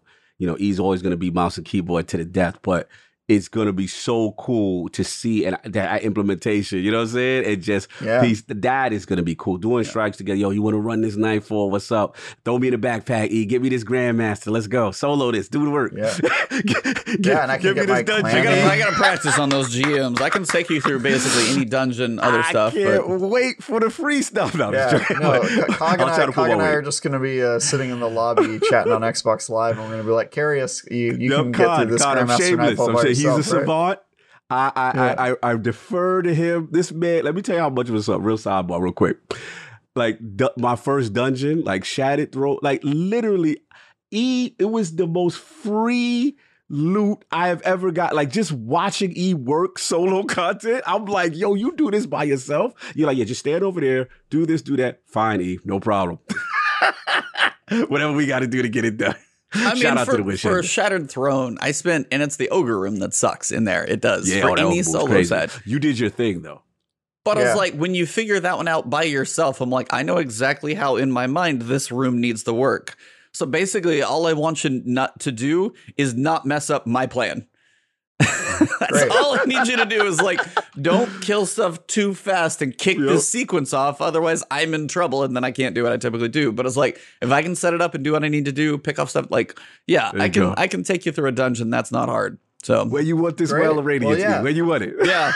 I was like, put the well here. No, next time, put it over here. I'm like shooting the ground, like here, right here. He had to shoot the ground and tell me the specifics, but it was funny. No. But yo, shout out to him, man. That's great. We'll just sit around and talk while you run the solo dungeon and get us that free loot, and then in return, we'll introduce you. E, I don't know if you know this. There's a whole other planet you can visit called Mercury. In a place called the Lighthouse. I know you guys can carry me to the Lighthouse. Him in a backpack for people. You guys carry me to the Lighthouse. Yes. We'll take you to Mercury, I'm gonna need that lighthouse carry. I will help. I'm not gonna be one of those who's like, I'm literally sitting in the backpack facing the other direction. Like, I will shoot some things. I'm just not gonna be the one who can. I'm not gonna be top of the leaderboard. If I do, it's because I had like one lucky round. But it's like, believe me, I'm not completely useless. But I'm also not gonna be the one who is like. I'm not going to be the one who ensures we win like the round of trials. That's something you don't want to put on my back. No, you be putting in your work. We played it again. You're very humble. You put in your work. I remember doing that. We were doing the mountaintop days, and you were in your grenade launcher kill bag, and this man was beelining to the heavy faster than I ever seen. But that's another story. But that's for a quest, man. You had to do it. I'm sorry. Yeah. Salute to you. You knew where the heavy spawns were, and you were ready. But he was putting in his work. He always does. Shout out to IRL Titan. He's like, I'll carry you. Yo, bro, I need that lighthouse carry. What's up, man? Yeah. PC guys, I need you guys, man. I need that carry. Travis, I don't need it, but yeah, we'll help you. Yeah, I'm mostly excited for crossplay I can play with Destin and some people in my clan, Brian Malkowitz, and all that I haven't been able to play with because I can't play on PC, man. I can't play with those cheaters in Crucible. Yeah. I can't do it. So what about you, Khan? Like, are you looking forward to crossplay to just kind of open up who you play with? You got any friends you're looking to jump back in with? Anything crossplay is going to do for you? As I know that's probably a big thing they're going to lean on next season. I play at weird times, and it's kind of hard to coordinate with people. So when I summon to Destiny, I solo queue comp. That's all I do. Casually, just solo queue comp. What do you do? I just solo comp to 5,500. It's fine. I love comp is my stress relief. Yeah, honestly, solo queue and comp is very zen. Solo comp really is great. It is great. If you're playing control, it's like I'd rather play comp. Because control's a nightmare. Can be. What a shout out back for there real quick. He actually made a good point in reference to the crossplay party chat. Yes, I agree. I want there needs to be a solid way, for everyone to be able to chat together. I mean, game obviously, chat. Come on, guys, game chat. It works perfectly. I'm just gonna tell everybody to get in Discord. That's the easy part. You can get Discord on your phone. You can get Discord just about anywhere. Try telling a console player to get on Discord. Try telling them that. Yeah, because it's not implemented. I got buddies on console that got break your phone out. I have buddies who play on console. That's what I said. Yeah, it's like just get download Discord on your phone. Here you go. then you have terrible audio dudes to add an extra device. These lazy casual guys. You have no idea. Phone. Cog and I are the only ones who understand all the problems here. One, console players are not about to get out their phone and do Discord. It just is very hard to do. And two, then you've got the problem of they're using Discord on their phone. So what are they using as their audio device? A wired headphone that they got out of a cereal box or their AirPods, and it's just like complete tin can quality in the chat. You can hear them breathing and eating and vaping and all the stuff that they do that annoys the crap out of me. And then they have no mute button because they're not using a like full headset, so they can't even mute themselves while they eat their, a bowl of Wheaties, and you just have to listen to that nightmare. So right, I'm going to be the bougie. I'm going to be playing with. Yeah, I'm like, what? This is the console life, dude. See, you guys are master race. You two are master race. No. Thank I played you, on console up until December of last year. All right, so I hear that console master race. Honestly, I'll say PC players are just as rude. That you go get the Discord, because the console guys, I know they not pulling out. All of my friends in my clan had Discord. But those are your people. They are ingratiated with you. That is not the casual, brother. I'm telling you. The casual guy, you can be like, yo, let's get on Discord. What? Why can't we stay in Xbox Live party chat? Why can't we stay in What's the PSN? Discord? I'm telling you, they're a savage bunch. I'm just wondering who's eating Wheaties in this man's ear. Oh my god, dude, you would not believe it. It's got to be grape nuts to be that loud. You got to be chewing on gravel if you can hear it or something. There's only one person in my clan that would he would play it's like he's playing the Blade soundtrack in the background. We're playing sixes. I'm like, there's always that guy. There's blasting the techno industrial metal right now. What is going on? D Flawless needs to do a skit about this, because there's the guy who's playing music super loud out of his old boom box that sounds like it's halfway across the room and you can only hear every other lyric. And then there's the guy who's vaping really loudly, just like you're playing in party chat with Lord Vader with his his breathing box machine on. You got the guy who's just eating crisps the whole time. Dude's just popping chips and crunching your ear. Bro, there's the guy in my clan that got his AC on too close to the AC. That's a huge one. The dude who's having a conversation with his housemate, and he's like, "Yo, we gonna get Carl's Jr. later?" And you're just like, "Dude, shut the." I'm trying to run a raid with you. Shut up. The meatloaf. I never know what she's doing up there. I don't understand that life. Yeah.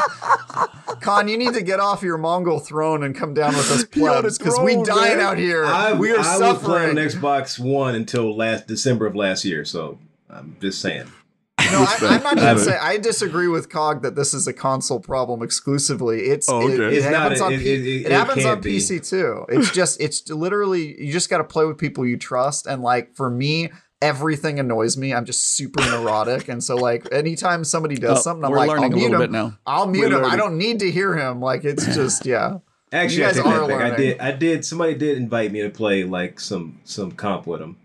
And I know the person that invited me, and the person, our third, was just nonstop vaping, and it was they were their mic was the vape. I don't know what I don't know if they were vaping out of the mic or what was going on, but it was yeah, dude. Vaping is so loud on Xbox. The other archetype I forgot to mention is the guy. Discord. This is Discord. This is on PC. Wow. I was oh wow. Oh, so how is that even possible? That's even crazier. I don't know what he's just doing, in his. I've got a little mic separation here, and he's vaping in between.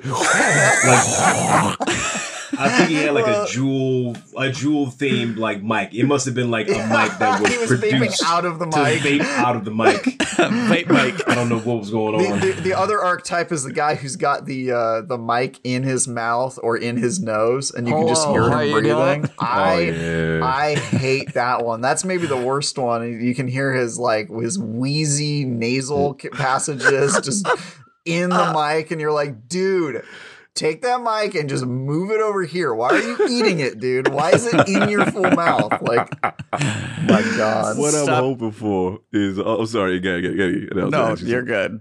No, I was just going to say what I was... The meatloaf. Shout out to Ty. You know what I'm doing. What I'm hoping for is, look, I agree with you, E. I agree with you, Khan. Discord is the way to go, right? And I'm just hoping, we know PlayStation did the deal with them, right? In some capacity, they're working on something with Discord. We don't know what. Partnership, yeah. Please, console manufacturers, let's have a Discord app option for console guys, right? So this way, it's more of a seamless integration, because I'm telling you, console guys like it very simple. And I think it's the de facto platform, you know, that PC guys use, and it's really efficient, you know, at the end of the day. So that's what I'm hoping. And they really get it figured out. I'm very curious to see how Bungie implements it. Also, I want to know how lobby structure is, you know, as far as getting people in and stuff like that. I've got confidence in Bungie because they did cross save, I thought, pretty well. I want to give them credit on that. I thought they did a good job of handling that. So I'm very curious of the implementation, and I'm ready though. Just to I think it's going to be messy? Really fragmented. I think it's going to be messy. I think Discord is going to have a partnership with Sony, but I think that will take forever to actually become a thing. And I think it even when it does, you're going to have PC to Discord figured out, or PC to PlayStation. But then PlayStation to Xbox, there's going to be that gap because Xbox does party chat, and Xbox is going to have. Xbox already has party chat on PC, so that will be fit. That's already a thing that exists. That's a good point. The PlayStation Xbox dynamic. They're both going to be connected to PC, but they're not going to be able to connect to each other, and that's going to be the real part. So I think it'll be messy. Which then comes the reliance of game chat. And it's trash quality. It's always bad. But of course it is, because it's one game, dude. Like Discord, all they do is communications. That's their whole company. You're saying you want Bungie to make a game and run a Bungie store, and also now they do like communications professionally. Like this shouldn't be something developers have to worry about. Like console owners need to get out of their way. And I'm sure this is something they're already thinking about with cross play games becoming more and more common. But like, I just don't think that there's a good solution right now. I mean, to see that PlayStation was actually talking to Discord is really good, because Discord is the gaming community for pretty much the entire PC population. It's the way to go. Well, everybody's talking to Discord. Microsoft tried to buy them this year. You know, everybody wants to. Don't even talk about Nintendo. God, don't even do that. I seen Destiny show through it, and I was like, no, we're not going to do that today. Nintendo's like, what is Discord? We've not heard biggest thing I'm going to say. I'm just going to be bougie. If I'm on Twitch or streaming and somebody wants to play with me, if your audio setup is like a mess and you're like, if you sound awful in my ears, that's it. Are you cross? What I'm gonna say is, hey, skip a couple of meals out at restaurants, buy you a reasonable headset, make life easier. That's all you got. Invest in a headset. If you want to jump into some chats, you know, buy a decent headset, especially with Bluetooth. If you can get one with Bluetooth, pair it with your phone, Discord, and also have a wired option, they don't even have to be that expensive. Buy a reasonable headset with a mute button. Obviously, by the way, did you guys see Glad's tweet about the mute button? No, what he said? Oh, shit. If you have a wireless headset, did anybody in chat see what I'm talking about? If you have a wireless headset, mute your mic when you go to the bathroom. Dudes be loose. Dude, some people don't mute themselves while they go to the bathroom on purpose, just so that you can hear it. Con's wondering. Con has a question. He's like, oh, I don't even know what's happening right now. Why would you take your headset into the bathroom? Oh my God. People do That's it way step more one. People do it more than you think, sir. Who says they're paying the bathroom? You ever been on a day one raid? So disgusting. Wireless headset gang I don't need to hear anybody talk to me while I'm in the bathroom. If nothing's that important. I could be at home and like, oh, she's having the baby. I'm like, whoop, I gotta go to the bathroom. I'll put the headset down. I'm not gonna be listening to who is delivering the baby. I don't need to hear it. I do not need to hear it. It's not that important. This is the winning lotto numbers. We don't need to hear this. There's no reason ever to take your headset into the bathroom. Ebontis doesn't even get off stream when he goes to the bathroom. Yes, oh my God. Yes, No, I he do. brings the camera, a green screen behind the toilet. Green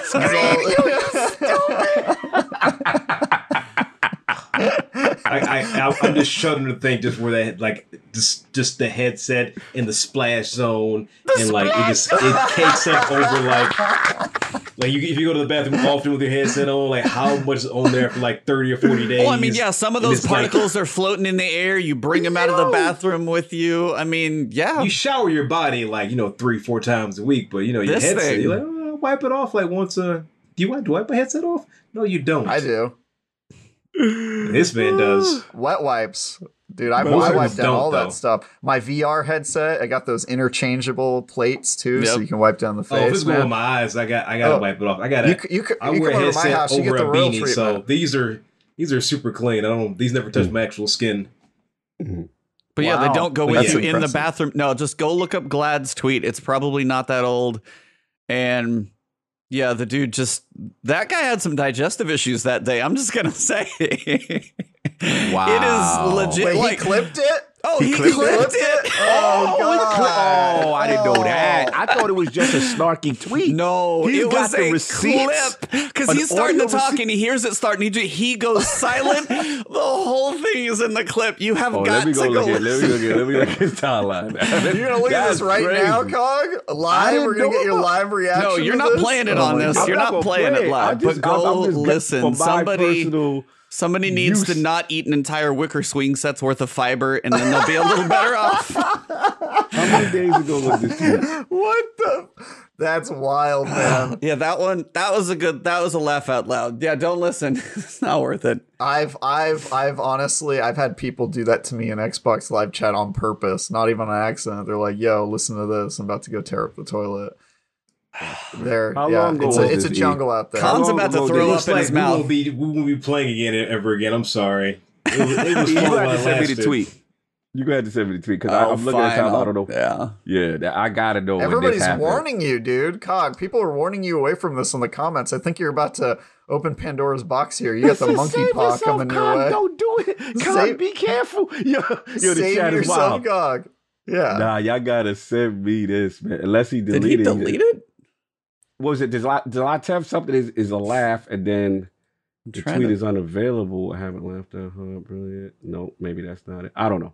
If y'all find it, send it to me. Yo. Oh, hold on. Here we go. Got it.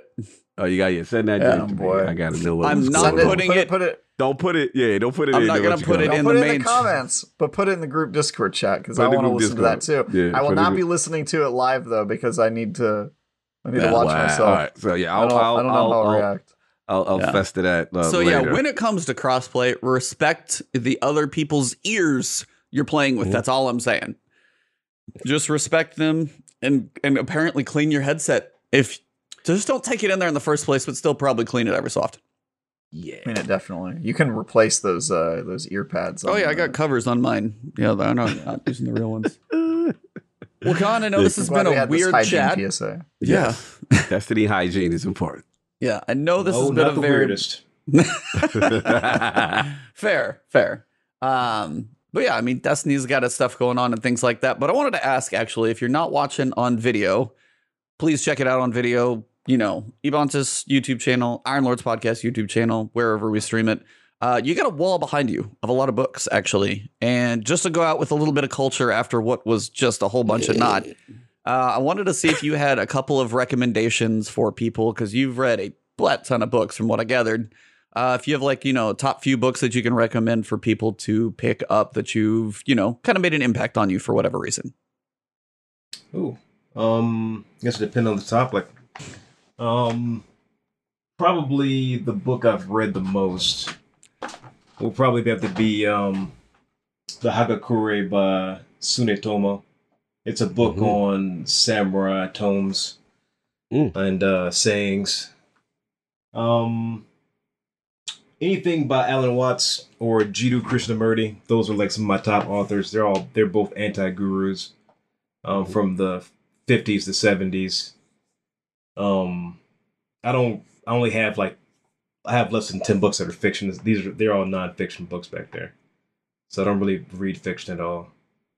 And that's why they make movies.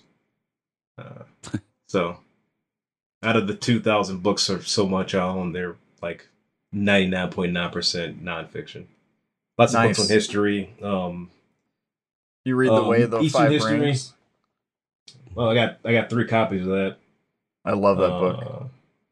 Yeah. So stuff like that.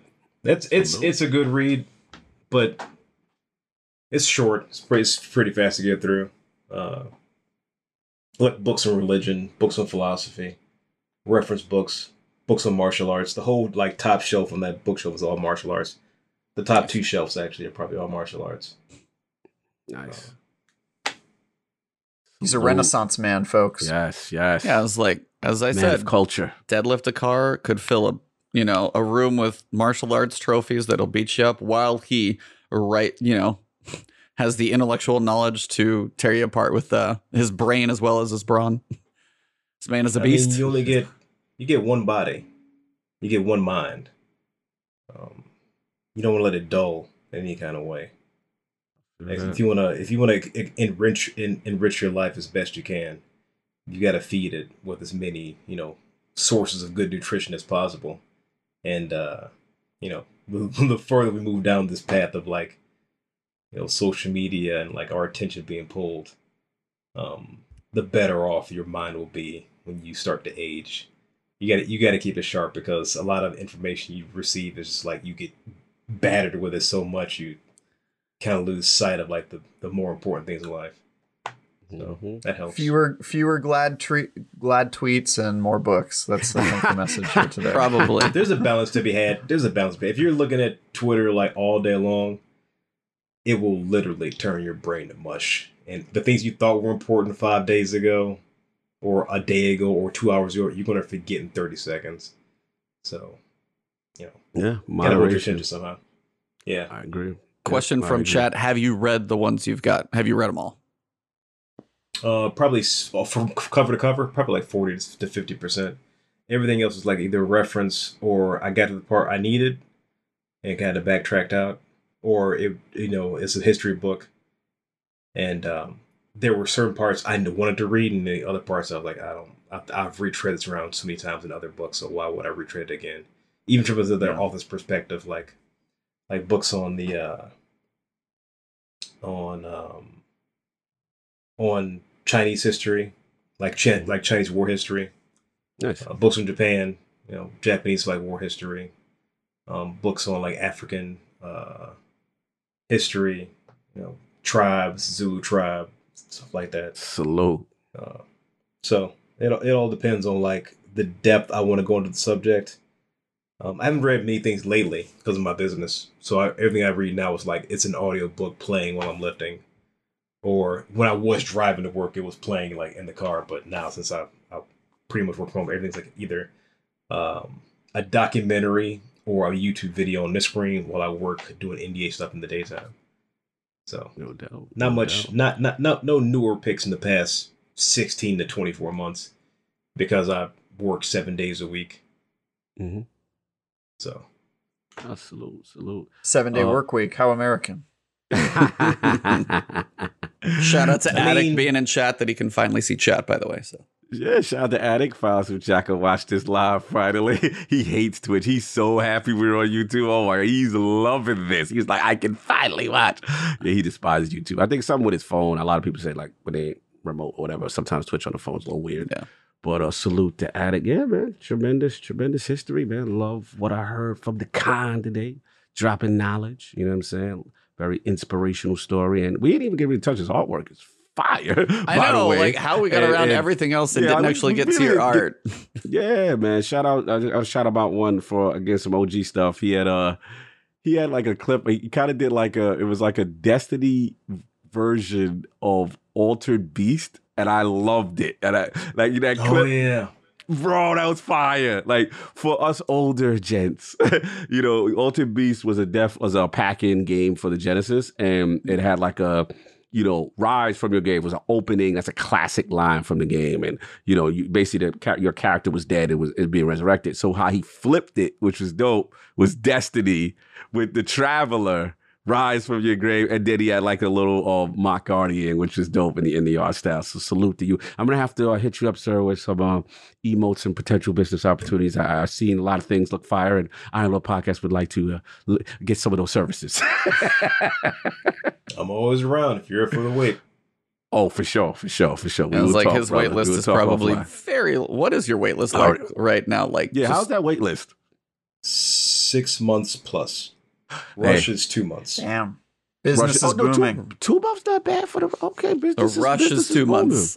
Business, but we're gonna have to step up that we're gonna have to hit the Iron Bank, make that 2 month pop. I'm gonna talk to Sauce. I think we get priority as being on the show with him. Oh, we need to be out like a fast pass. I think. We got the self-imposed the Disney. You got to pay the $200 for the Disney Fast Pass ticket, and then the Fast Pass on top of that's another $200, and then we can talk to him directly.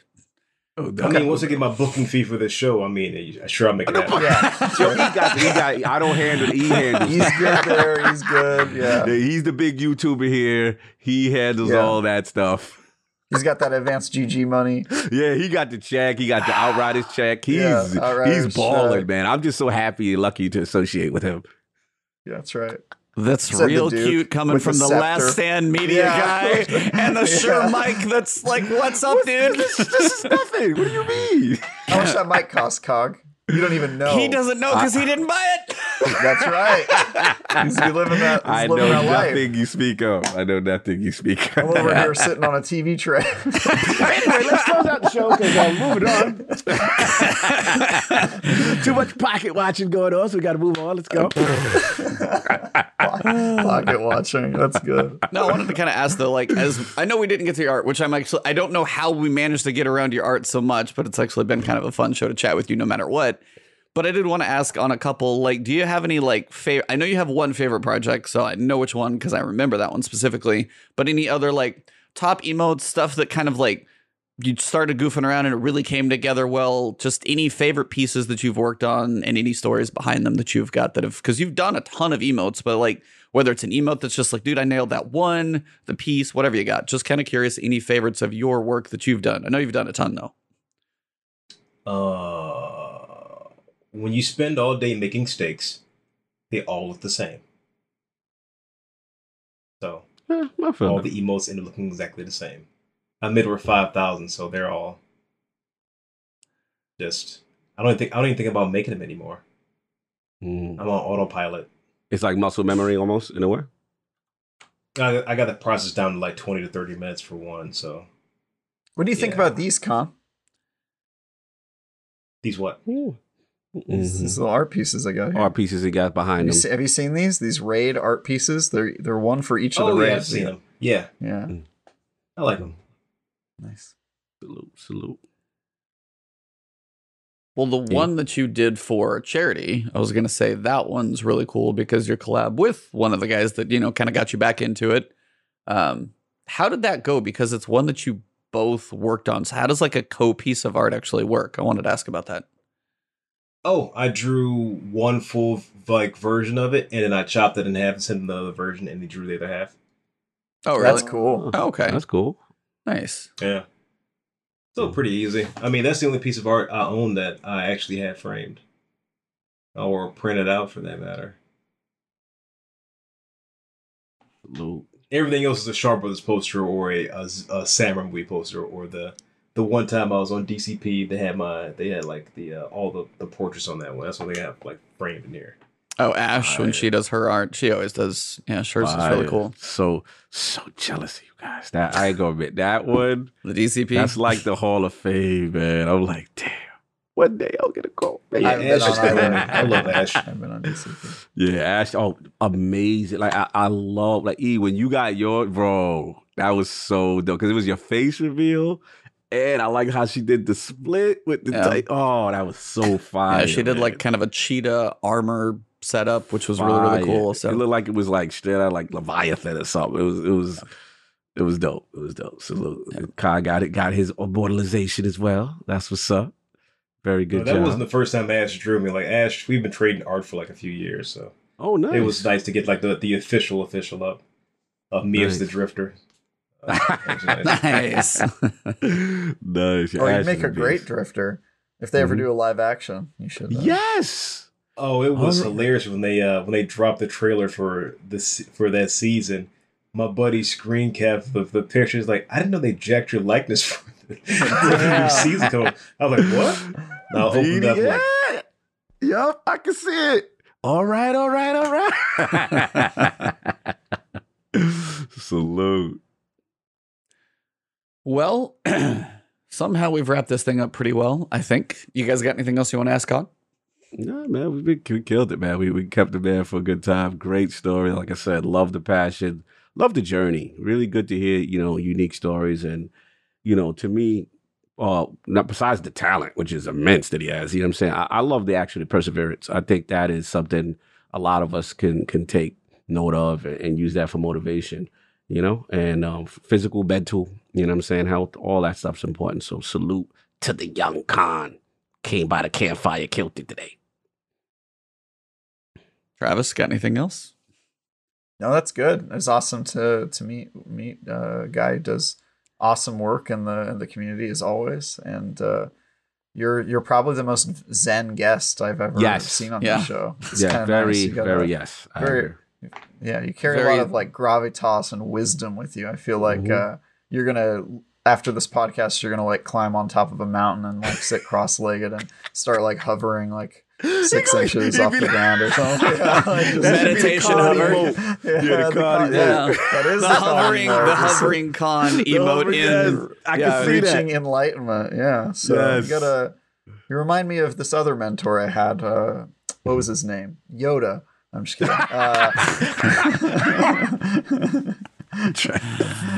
Anyway, nice to meet you, man. That's cool. Yeah, seriously, man. You are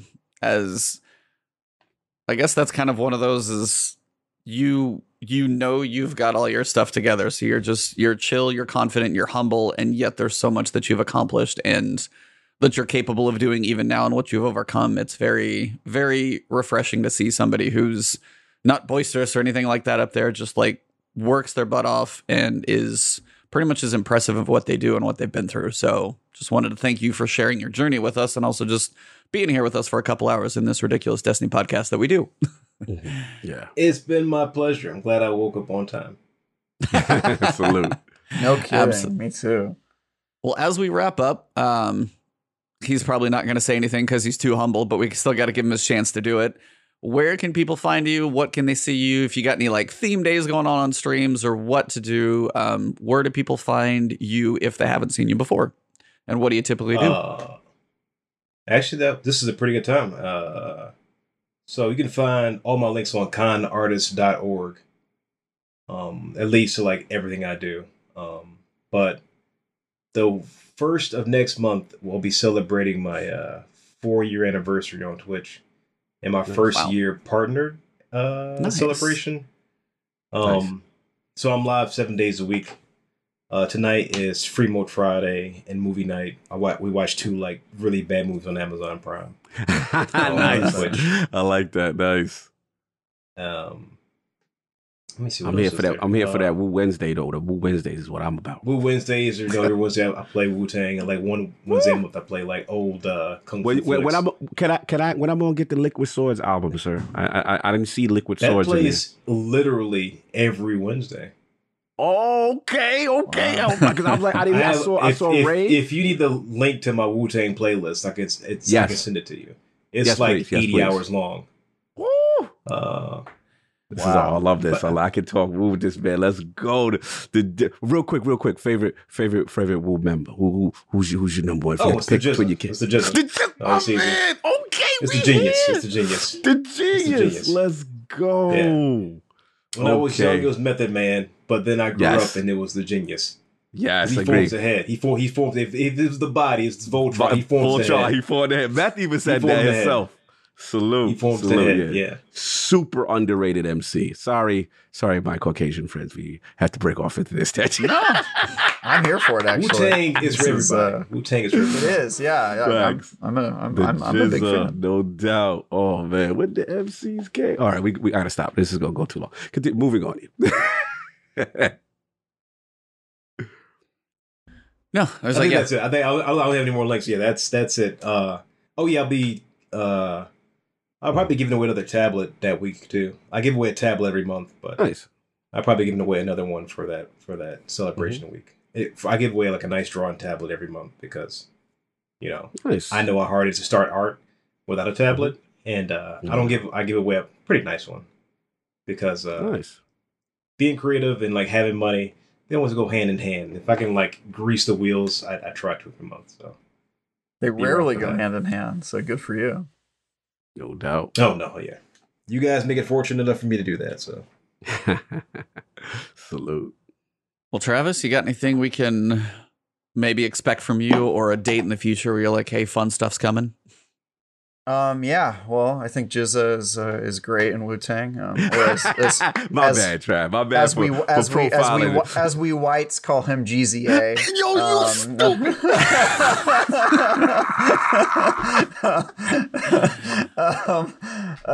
No, I've got. I just broke. No, I can't with Travis. I'm just messing with you. No. I prefer Ghostface Killer myself, but anyway. Champ, let's go. Yeah, so I've got a review coming out later today. Chris Tales. It is a love letter to the JRPG genre. So if you're into that, you'll be able to read my review or watch the video later today. And other than that, I'm just going to try to get some Destiny in. You can follow me on Twitter at TyGuyTravis, where I'm sure I will have some takes on my late review of this Moment of Triumphs, or whatever the heck they're calling it these days. Solstice of Heroes. Solstice of Heroes. Thank you. Sorry, I always forget what this one's called. But yeah, I'll have my impressions there, and you can also find me here sometimes. I'm on this show, The Last Word. Also, I was on a great podcast this past Sunday, the Iron Lords podcast, with some awesome. Paris was there, and we got into it. We got into it, guys, over this latest controversy. So watch that if you care at all about the world and the Travis, you did your thing, brother. I'm glad you pulled up. Thanks. That was awesome, man. Yeah, respected your perspective. I got to get E back in the room too, man. It's been a minute, E. It's been a minute. Absolutely. Yeah. No, we need another guy at the cookout. You know what I mean? I can't. Travis be on fire with the jokes, man. Anyway, that's me. Thanks, guys. No doubt. Cog, what about you, man? What do you got cooking? Speaking of. Man. Yeah, well, first of all, again, salute to Khan for pulling up, man. Fun show. Great topics. I can talk to this man all day. Man of my bracket, so I can respect these type of discussions, especially the run short stuff, the Tenchu, the gaming, the art. He's killing it, man. So I love to hear those type of things on Last Word. But yeah, for me, man, it's been busy. But obviously, salute to everybody for showing love for me co-hosting with Defining Duke. It's been real fun. Maddie's been awesome. I've been really enjoying it, man. It's a fun show. It's a fun show. And then we're just trying to, make it our own. So salute to that. Hopefully, like I said, Patreon's, the new episode's up already. If not, don't want to wait. You ain't trying to pay nothing. Get that Sunday for free $99, How much they got to pay to get that early, though? What is it? You can think it's like $2 or $5. Yeah, it's not much. It's not much. Not much. Little but love. yeah, like I said, if you want to support, by all means, like I said, Last Stand Media been doing their thing. So yeah, you got that. And obviously, Iron Lords podcast, man. Every Sunday is the Lord's Day, 1 p.m. Eastern. We will have the young brother, Andrew Alliance. Very cool, up-and-coming content creator, tech reviews, very analytical. Also a Destiny guy.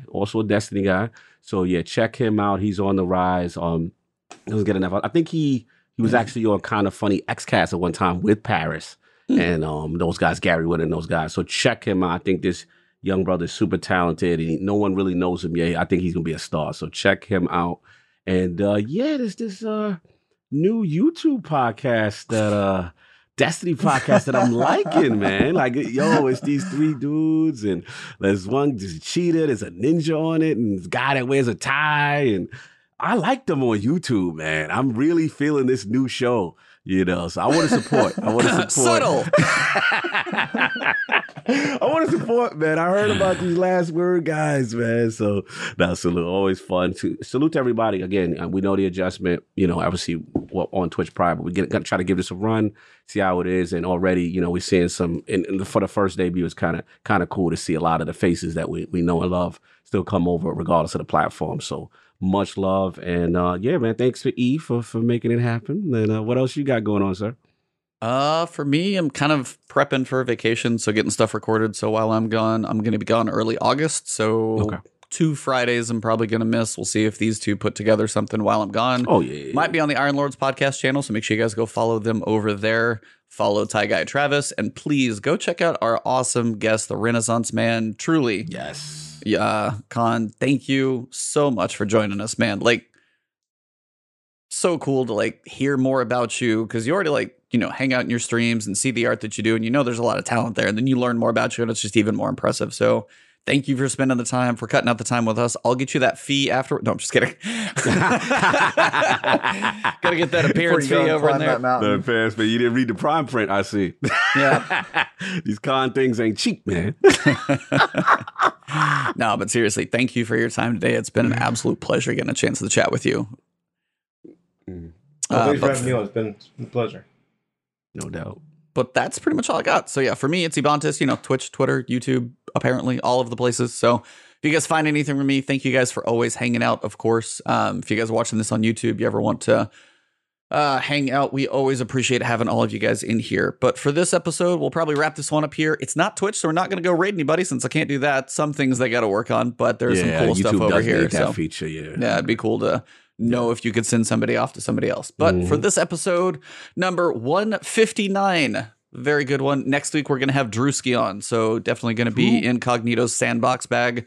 PvP guides. I'll just like start the podcast and walk out of the room, and these two will run it. So we're gonna be talking. That's gonna be great. Oh, we're gonna do my segment again too. Let's help Ebontis. Yeah, that segment may apparently make a begrudging return. Other than that, today's episode has been a blast. Thank you guys for all the fun, the laughs, chat. You guys have been great. And Sir Khan, thank you. So for episode number 159, we appreciate it. And it has been the last word.